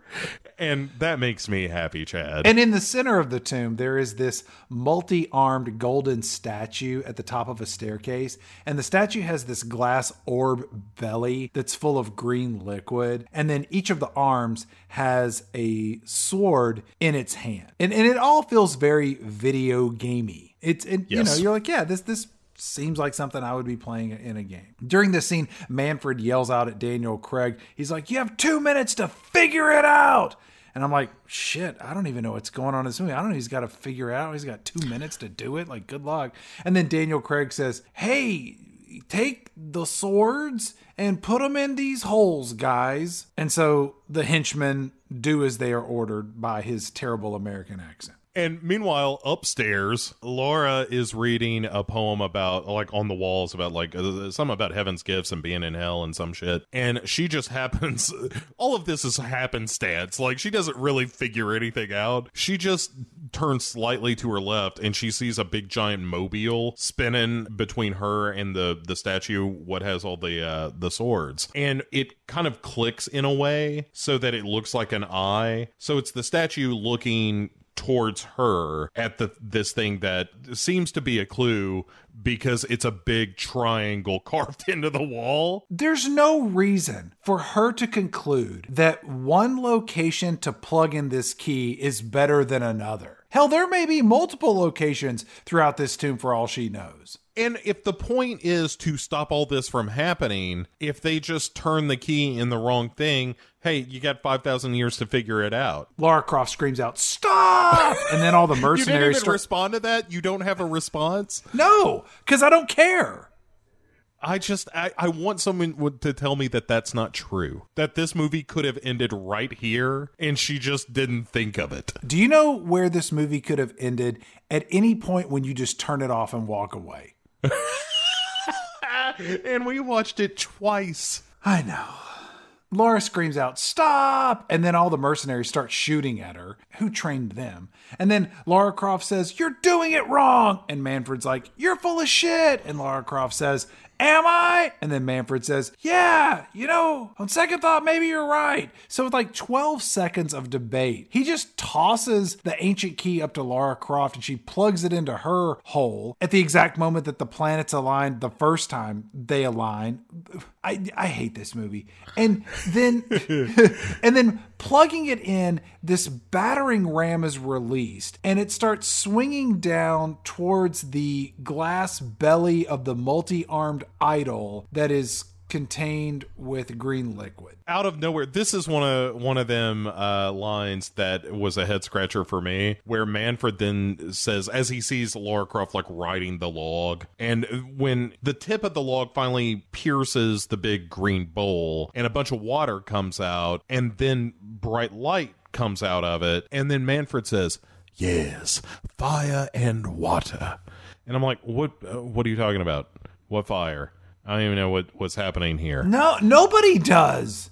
And then a bunch of CGI sewage raises up half the triangle out of the ground, and Laura swings by on her log that she's been riding and just goes yoink and grabs it right before Manfred can. Laura has half the triangle. Right, she now has half the triangle, and then the sewage shit starts climbing the monkey statues and bringing them to life. And there's a flying monkey statue that's in there. And this is the scene that's supposed to be the homage to Harryhausen. Everybody just starts beating up and shooting these, lumbering monkey statues. Some of the monkey statues have swords and weaponry. And then there is this flying monkey statue that looks like it's out of the Wizard of Oz. And nobody important gets killed or injured during this scene. It's just a bunch of nameless mercenaries. Even still through all this, like, the mercenaries more than hold their own. Like, they kind of fuck up the monkey statues, which is not the side that I was rooting for. No, I'm team monkey statues all the way. I want these monkey statues to make their way out of the tomb and just conquer Earth. I, for one, welcome our monkey statue overlords. And then there's a rip-off of that Indiana Jones gag where, like, a monkey statue comes up on Lara Croft and it has a sword and it's about to raise it above its head and come down with it. And she just pulls out a gun and shoots the monkey statue in the face. And it's like, all right, fine. That's kind of a bummer to remind me of a movie that you're both ripping off. It is a million times better than this. I like that Lara Croft has just an unlimited, never-ending barrage of ammunition to just fire into these statues. This is a whole lot of kind of gun porn as well. So if I may jump ahead from all this stupidity. The end, roll credits. You know what, Bo? What's coming up on the next episode of Pick 6 Movies? Not a better movie, quite frankly. Anyway, so she has the triangle, and then the super big Shiva statue comes to life. It force grabs the swords out of the ground, and then Laura just starts shooting all its faces, and then she kicks or something the log into the statue, and then gets grabbed by a stone griffin as she's running away from everything, and the stone griffin explodes on contact with reality, I guess. That's it. That's our big tomb adventure. Laura is then kind of chased by West to the edge of a waterfall where Laura's like, I didn't kill my wife. You're reading my notes, but continue, please. She says, what are you going to do? Shoot me? And he's like, the fall will probably kill you. I swear to God, you were reading my notes. Go on. This is so weird. I'm going to tell that story to my good friend Paul Newman when I'm on the set of Road to Perdition. So I said to Angelina Jolie, the fall will probably kill you. Shut up! Movie. Oh, Shut up! Shut your damn mouth! I'm going to beat James Bond one day. Sure you are, kid. Come over here and play the piano. Oh, you don't know how to play? That's right. Get the hell out of here. She jumps off the waterfall and then... She dives off the waterfall. How did she know that water was deep enough to handle a dive from that height? She didn't. Right, it probably wasn't, and then she just commanded it because she's Lady Lara Croft. Like, be deeper. And it was. She then paddles on a kayak or something. Yeah, through a trash pond in Cambodia. Or wherever. It's just some eastern locale. And just shows up to be like, I need to make a phone call. I need to get out of this shithole as quickly as possible, please. And... So she ends up calling Manfred first, who is getting some kind of like Shih Tzu massage. Dude, he's getting a foot massage. And it's not that someone is massaging his feet. It's that someone is using their feet to walk on his back with their feet. When you see those people who are being, in quote, massaged by grabbing their arm and putting your foot in the crook of their armpit and just yanking on their arm to open up them joints or something, it's like, no, that is not therapeutic. That's torture. So she is talking to Manfred while he's getting this massage, and he says, you should come and meet me in Venice. And she says, oh, you're just going to kill me. And he's like, oh, you put it so harshly. And then she's like, well, maybe I'll show up, maybe I won't. He's like, well, maybe I'll be there, maybe I won't. And then they hang up, and then he tells the masseuse, harder. Yeah. I don't know if he was, I don't know if that was an adjective or a command. Lara Croft calls up Bryce, and we find out that there is a final alignment of the planets. Good God. That's going to happen in 66 hours and 53 minutes. Uh-huh. There are multiple alignments of the planets every 5,000 years. Did they explain this to us? Kind of, sort of. That was like when John Voight did his info dump, there was a little something about this. I mean, God bless you for putting it all together in a way that makes any kind of sense. But she tells Bryce and I guess Hillary to go to Venice. Lara Croft is in Cambodia. Venice is 5,700 miles away. That would take 7 to 8 hours to fly there on a plane, wheels up. That's a full day of travel. So she's got 1.5 days to find the second piece of this triangle and do whatever the filmmakers concocted as a poor excuse of a plot and accompanying dialogue. Like, none of this makes sense. Why do you set a clock against a deadline and just... You make this real straightforward about her trying to find a tomb, and there's another Tomb Raider maybe that's a competitor. Like, you can keep all that stuff, but just get rid of all this Illuminati bullshit, and it's just too much. It's all too much. You're over-explaining it. It's like when you catch a 6-year-old in a lie, and they just start elaborating, you know? You're like, hey, did you break that vase? What vase are you talking about? You know what? My friends were here, not Brian. But just a yes or no. Did you break the vase? Well, Brian was here, but then he left because his mom called, and then Adam and Dan. Did Brian break the vase? Are you telling me Brian broke the vase? Adam and Dan. Well, they came over because they had to finish their homework and they wanted something to eat. And I told them we can't have snacks unless my mom gets home. But I told them I had snacks in my backpack. And so... oh, God. You know what? I hated the vase anyway. Just shut up. So yeah, she goes after this conversation. But we have a clock set. So it's important that Lara Croft gets off her ass and gets to Venice. But first, she's going to take a little time out to go hang out with a monk and meditate. Right, she's eat, pray, loving it up in Cambodia, where the dude's just like, hey, it's, you should drink and rest some. You ever tried ayahuasca? It really fucks you up. Speaking of, there is a point where this movie just becomes Altered States for a minute, and it was maybe my favorite thing in the movie. He's like, did you find what you're looking for? And she's like, I did. And he's like, that is bad. And she's like, but I'm going to help the world. He's like, that is good. And then he says, like, the world may be safer because she's, like, alive and kicking. And she's like, you knew my father? And he's like, I guess so. I did. Yes, I knew your father. Here, drink this stuff. It's the good shit.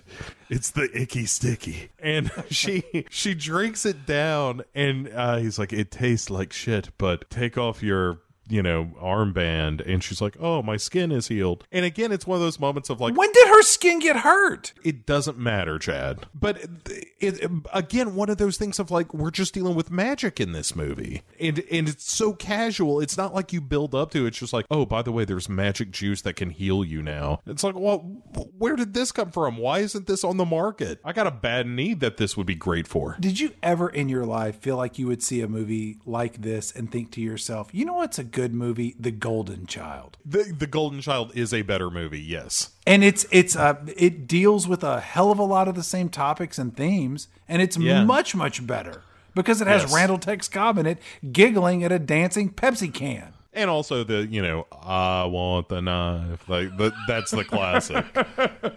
Give me the knife, please.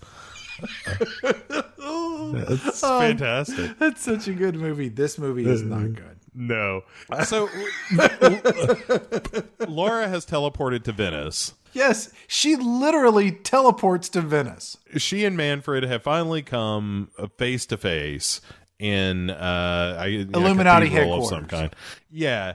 And so she's like, this is the Illuminati. And he's like, bullshit. And she spins around and throws a knife at an eye. It's like, the all-seeing eye. And I still, again, don't understand what the Illuminati have to do with any of this. I don't know, man. Let me ask you another question about this scene then, Chad. Manfred is like, we should be partners, Laura. She is leaning on a chair saying, who sits here? And I'm like, is that a royal chair? What is happening here? Is it a groom's chair? Is it a bride's chair? Is it like a specific queen's chair? Is it the head of the Illuminati's chair? Well, it's a well-known fact, Sonny Jim.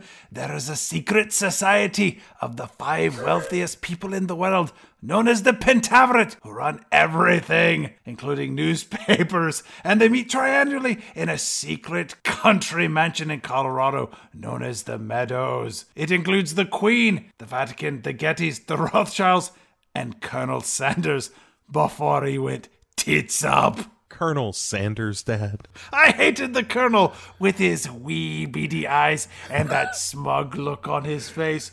Oh, you're going to buy my chicken. They put a secret ingredient that makes you crave it fortnightly. Smartass. That's not a great movie, but I love that movie. It's like that's like summer school for me, where like I know objectively this is not a great movie, but I love this movie. When I think of the Illuminati, I always think of the Pentaveret. The Pentaveret is my favorite thing to say. Pentaveret, you get to roll that R a little bit, and that feels good. I didn't anticipate getting to do that scene. Yeah. Happy accidents, man. After Manfred gives her the spiel, and she keeps saying like, yes, but who sits here? And finally she sits in this chair that is, I still don't understand the significance of. Then he sits beside her and says, well, then I'll sit on God's right hand, so to speak. And she says, it's funny because that's where your father sat. Yeah, this is real high school bullshit where he's like, your father actually mentored me in the order. She's like, that's bullshit. You're a liar. You're a liar. You ain't fat. You ain't nothing. And she says, my father didn't keep secrets. And he's like, your father had a bunch of secrets. And she goes, yeah, but he didn't have secrets from me. And he says, oh, especially from you. And she's like, shit. Then he rubs a little salt in that wound because he says, I know what you want. You want a second chance with your father. Gross. And then, especially when it's John Voight, he says once he has the triangle, he can give her father back. What? Right. And my note here is, this would be so much better if we ever saw an example of what the power of the triangle actually is. We don't. She turns her back on him as if to say, go ahead and kill me if you want. I bet you won't because you're stupid. And then he throws a knife at the eye also, and it's a real like Robin of Nottingham thing where it sticks right beside hers. This movie is so derivative of so many other films. Let's keep trucking because we got a naked Daniel Craig in front of us. Hubba hubba.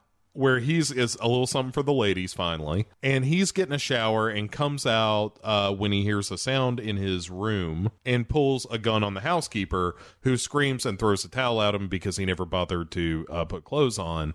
Think about that, man. You were in a hotel and you hear a little scuttle-buttle. And so you get out of the shower totally nude, pick up your loaded gun, go to the door of your hotel room and open it up to find a housekeeper bringing you extra towels. Nothing about that makes any sense at all. Unless you're just a nudist and you live your life wet and naked all the time. And you got to kill that housekeeper at that point. You can't have a witness walking around like that. No. Not at all. Either that or you invite her in and you take care of business so she knows to keep her mouth shut. Right. Make her fall in love with you. That's a good move, Chad. That's what I've done in the past.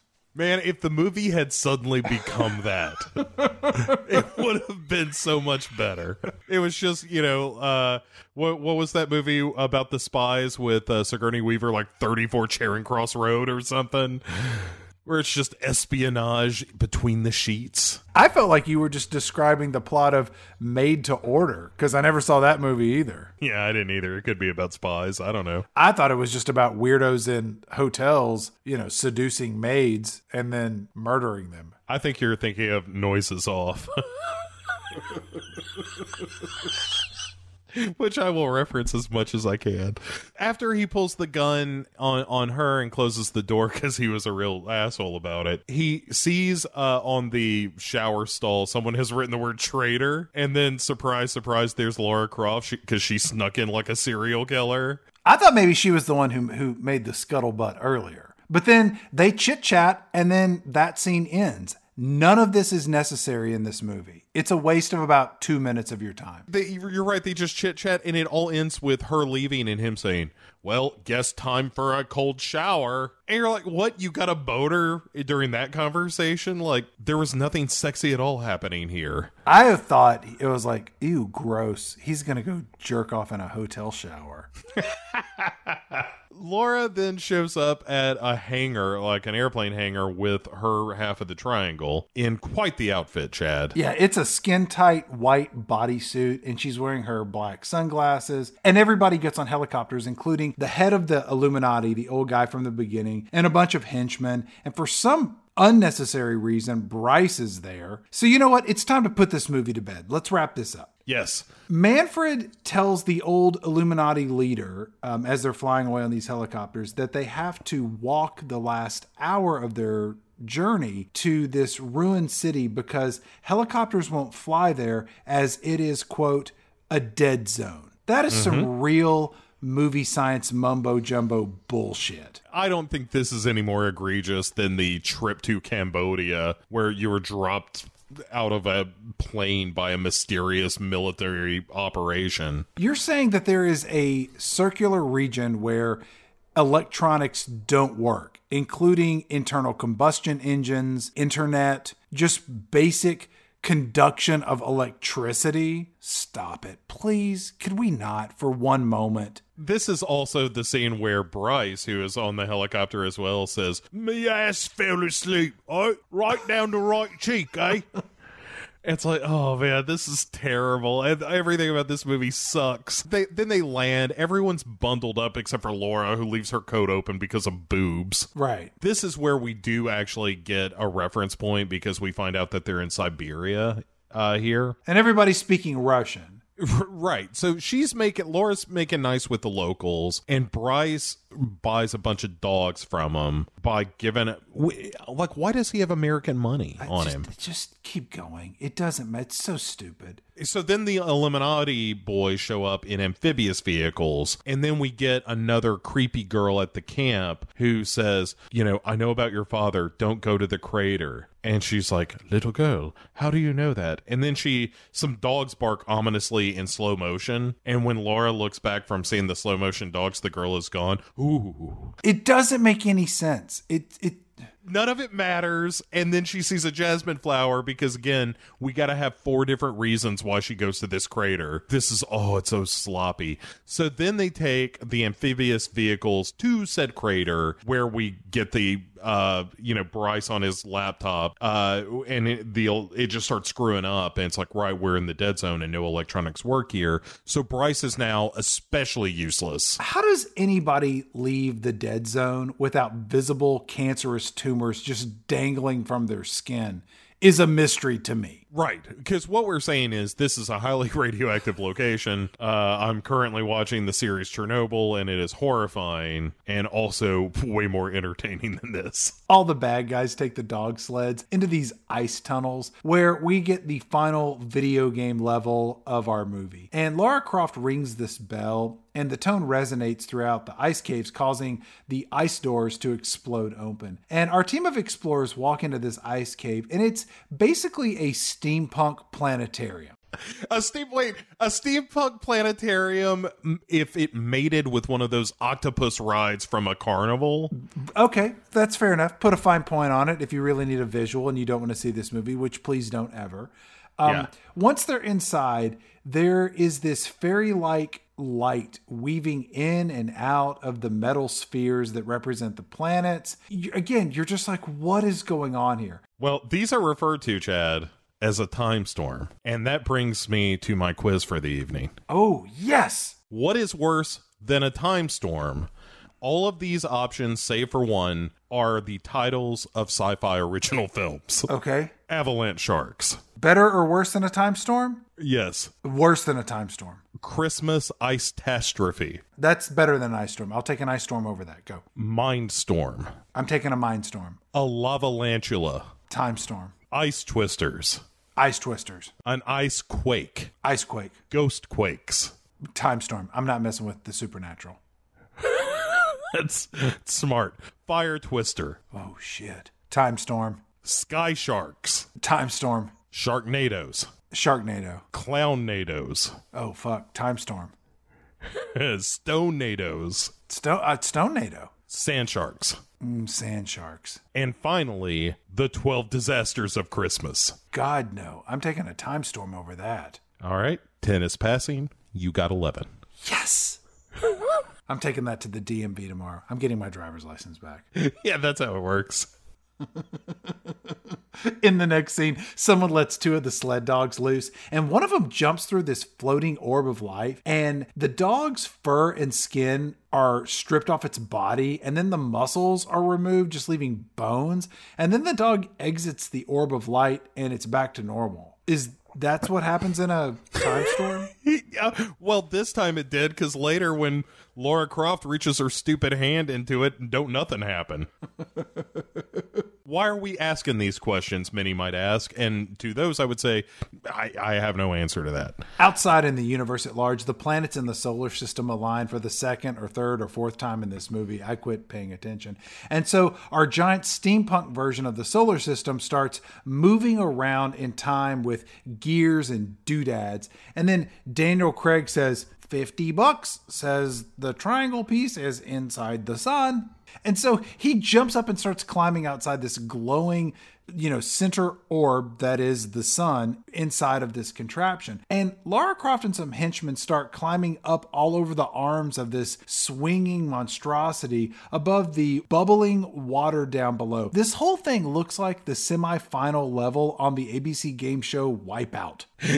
Yeah, if there were an American Gladiator climbing around there, I wouldn't have been surprised. Not at all. The henchmen get knocked off one by one as this contraption spins around, and then stunt doubles of Daniel Craig and Angelina Jolie hop all over this rotating metal science experiment of the planets. And then Lara Croft gets the medallion key from Daniel Craig and she plugs it into the sun, and then she gets zapped into the middle of the orb. Then almost immediately she gets spit back out like she's on the ass end of that kid's closet in Poltergeist. And then ta-da! She has the second half of the triangle from inside the giant sunball. Bo, question for you. What is going on in this movie?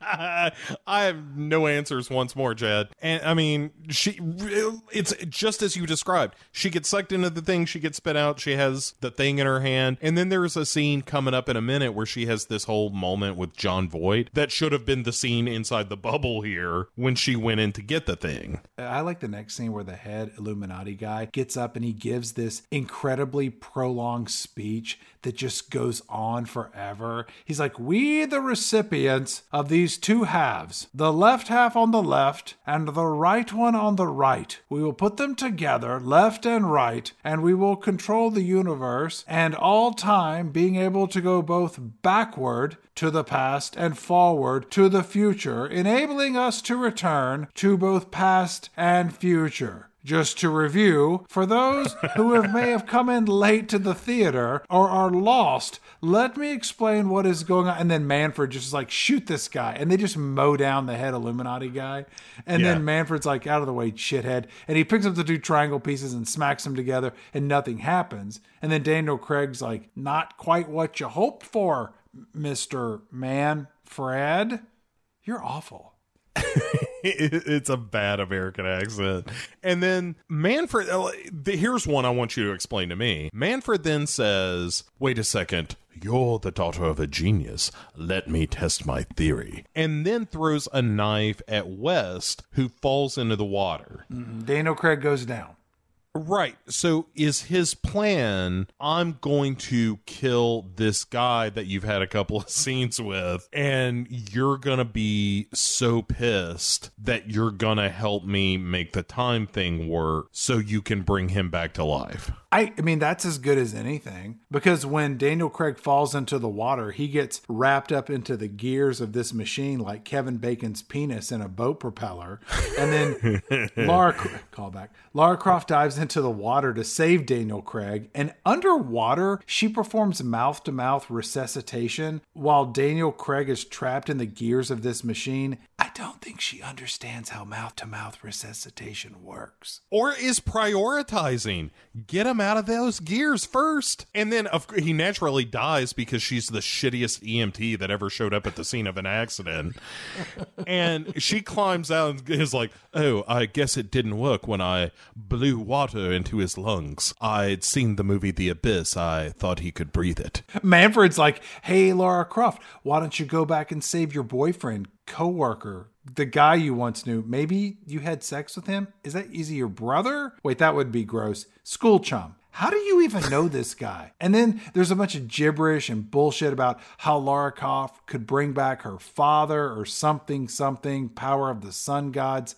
Who cares? It feels like every third page of the script just fell out. What is this line, speaking of, where he says something about like, I guess there'll be no more bubbles. And I'm like, what bubbles? What the fuck are you talking about? I don't know. Anyway, right. To your point, it does feel at times like they just didn't bother to explain the line. So all of this falls totally flat. Let's make less sense of this scene, if that's possible. And it is. She's like, okay, I actually know for no good reason how to find this thing. And so she gets a laser sight off of one of the soldiers' guns and then shines it at a time storm and then throws the headpiece of the Staff of Ra into it, where it comes apart and inside is a grain of sand, ? I don't know. That, because that's what she says, like, all the world in a grain of sand. And she drops it on the triangle, and then she and Manfred are blown into the movie Altered States for a second. Yes. Where they are just running up a pyramid or something. Yes. And then Laura, the triangle is floating at the top of this pyramid that they're running up, and then Laura gets the tip off and grabs the pyramid, and then they're blown out of it. Yeah, and it's here that Angelina Jolie as Lara Croft and Jon Voight as Papa Croft, they exchange dialogue that, as I mentioned earlier, they wrote themselves. And they have an on-screen chemistry that is really difficult to measure. You can only get this kind of coldness between true family members. But we've gone a full episode with only one quiz, and it's about time that we had another one in a little game I like to call Who Has More Chemistry? I want you, Bo, to tell me who has more chemistry, Papa Croft and Lara Croft, or these famous on-screen couples, many of whom have appeared in an episode of Pick Six Movies. Okay, I love, Chad. I know you do. You're romantic at heart. Here we go. Magic Mike and Paige in Magic Mike. Oof. Oh, boy, they're hard to just right off the top. Maybe the Crofts. I'm going to give it to the Crofts on this one. Anakin Skywalker and Padme in any Star Wars prequel movie. Oof. Yeah, the Crofts. Lois Lane and Clark Kent / Superman in the Justice League movie. Oh, I thought original Superman. Then we had something. No. Justice League. Benicio del Toro and Emily Blunt in The Wolfman. The Crofts. Christian Grey and Anastasia Steele in 50 Shades of Grey. The Crofts. Jonathan Harker and Elizabeth in Bram Stoker's Dracula. The Dracula. Lonnie Anderson and Burt Reynolds in Stroker Ace. I mean, there's a high degree of sexual assault in that one. So I'm going to give it to the Crofts, where it's only implied sexual assault. What about Chris and Pat in It's Pat the Movie? Oh, they had more chemistry for sure. Sting and the Bride in The Bride. I'm going to give it to the Bride, but that's because Sting has such a relationship with himself in that film that it kind of carries it. How about Arnold Schwarzenegger and Rita Wilson in Jingle All the Way? I forgot she was in that movie, so the Crofts. And lastly, Bo Ransdell and Chad Cooper as the host of Pick Six Movies. Oh, it's us for sure. I mean, I'll take a victory lap on that any day. We've watched a lot of garbage. Yeah, that's what I was just thinking. Like, boy, I'm going to reach the end of my days and look back at these hours, Chad. And I'm going to think it was all worth it every goddamn minute. Papa Croft tells Lara Croft to destroy the triangle. And then this dream sequence, I guess, ends. If I may, he says, she's like, "What, are you alive?" And he's like, "No, it's simply the intersection of my past and your present. It flows through us, it's around us." It's like, this is all utter nonsense. You didn't even bother. It's staggering to me how dumb this is, Chad. And she's like, "It's not fair, we didn't have time." And he's like, "Right, it's not fair. Fucking life's not fair. Get out there, sack up. You got a world to save." And so she hops out of the time storm, and because she now has the triangle, I guess this is the power in that she's basically Quicksilver from those X-Men movies, right, where everything moves super slow around her, I guess. And so and she comes out of it at the instant that Manfred is throwing the knife at Daniel Craig. So she turns it around so that it's facing Manfred and then shoots the triangle to blow it up, and that makes time move again or something. And then the knife slams into Manfred's chest and down he goes. And immediately, all his lackeys are like, "What? He just gets stabbed? All right, later days, everybody. We're out of here." Are we still going to get paid? I mean, I have direct deposit set up, right? I mean, how's this work? Like, he wasn't the guy ACHing, right? Because, look, man, my daughter's going to private school. That's the reason I'm doing this. And do I got to apply for Cobra now? How does this work? What when the boss dies? How's that? Shit. I'll tell you what, we were all being sold a bill of goods. We were told we were all part of the company. At the end of the day, there was no infrastructure to this organization whatsoever. No HR, nobody doing any retirement investing. Look, we've all been taken for a ride, people, and it's a live and learn. It's a live and learn. That's what it is. The planet planets shift their alignment, which allows Lara Croft to kind of wrap up our movie for us. At this point, Manfred, in his state of stabbed injury, tells Lara Croft that he was the one who killed her father, which this is a twist we didn't see coming, and it's a twist we did not need. But just to prove his point, he's like, see, I have this picture of Wonder Woman in a watch. She's like, fuck you, that's my old-timey Wonder Woman picture.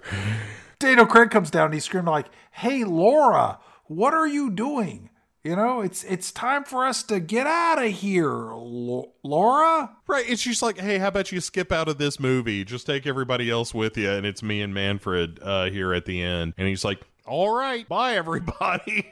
And then we get to see something you normally don't get to see in most action movies, a man beating the shit out of a woman. Because these two go toe-to-toe. When you see this, that is the type of behavior that is best left to biographical motion pictures, you know, about mental, physical, or substance abuse. You normally do not get it in your PG-13 teenage-geared action adventure film. So good for you, Lara Croft Tomb Raider, for breaking new ground in the genre of cinematic video game adaptations and including physical assault by a man against a woman. In fairness, she did stab him with a time knife. I don't know about you, Chad. Somebody stabs me with a time knife, all bets are off. I'll punch a woman in the face. She stops the flow of time to stab me in the chest. Manfred, during this battle, he picks up his time knife to kill Lara Croft, one presumes, but then she starts beating the shit out of him, and then she gives him a headbutt and a judo chop to the neck, and you know the audience jumps to their feet. To beat the traffic, yeah. They're like, hey, let's get out of here.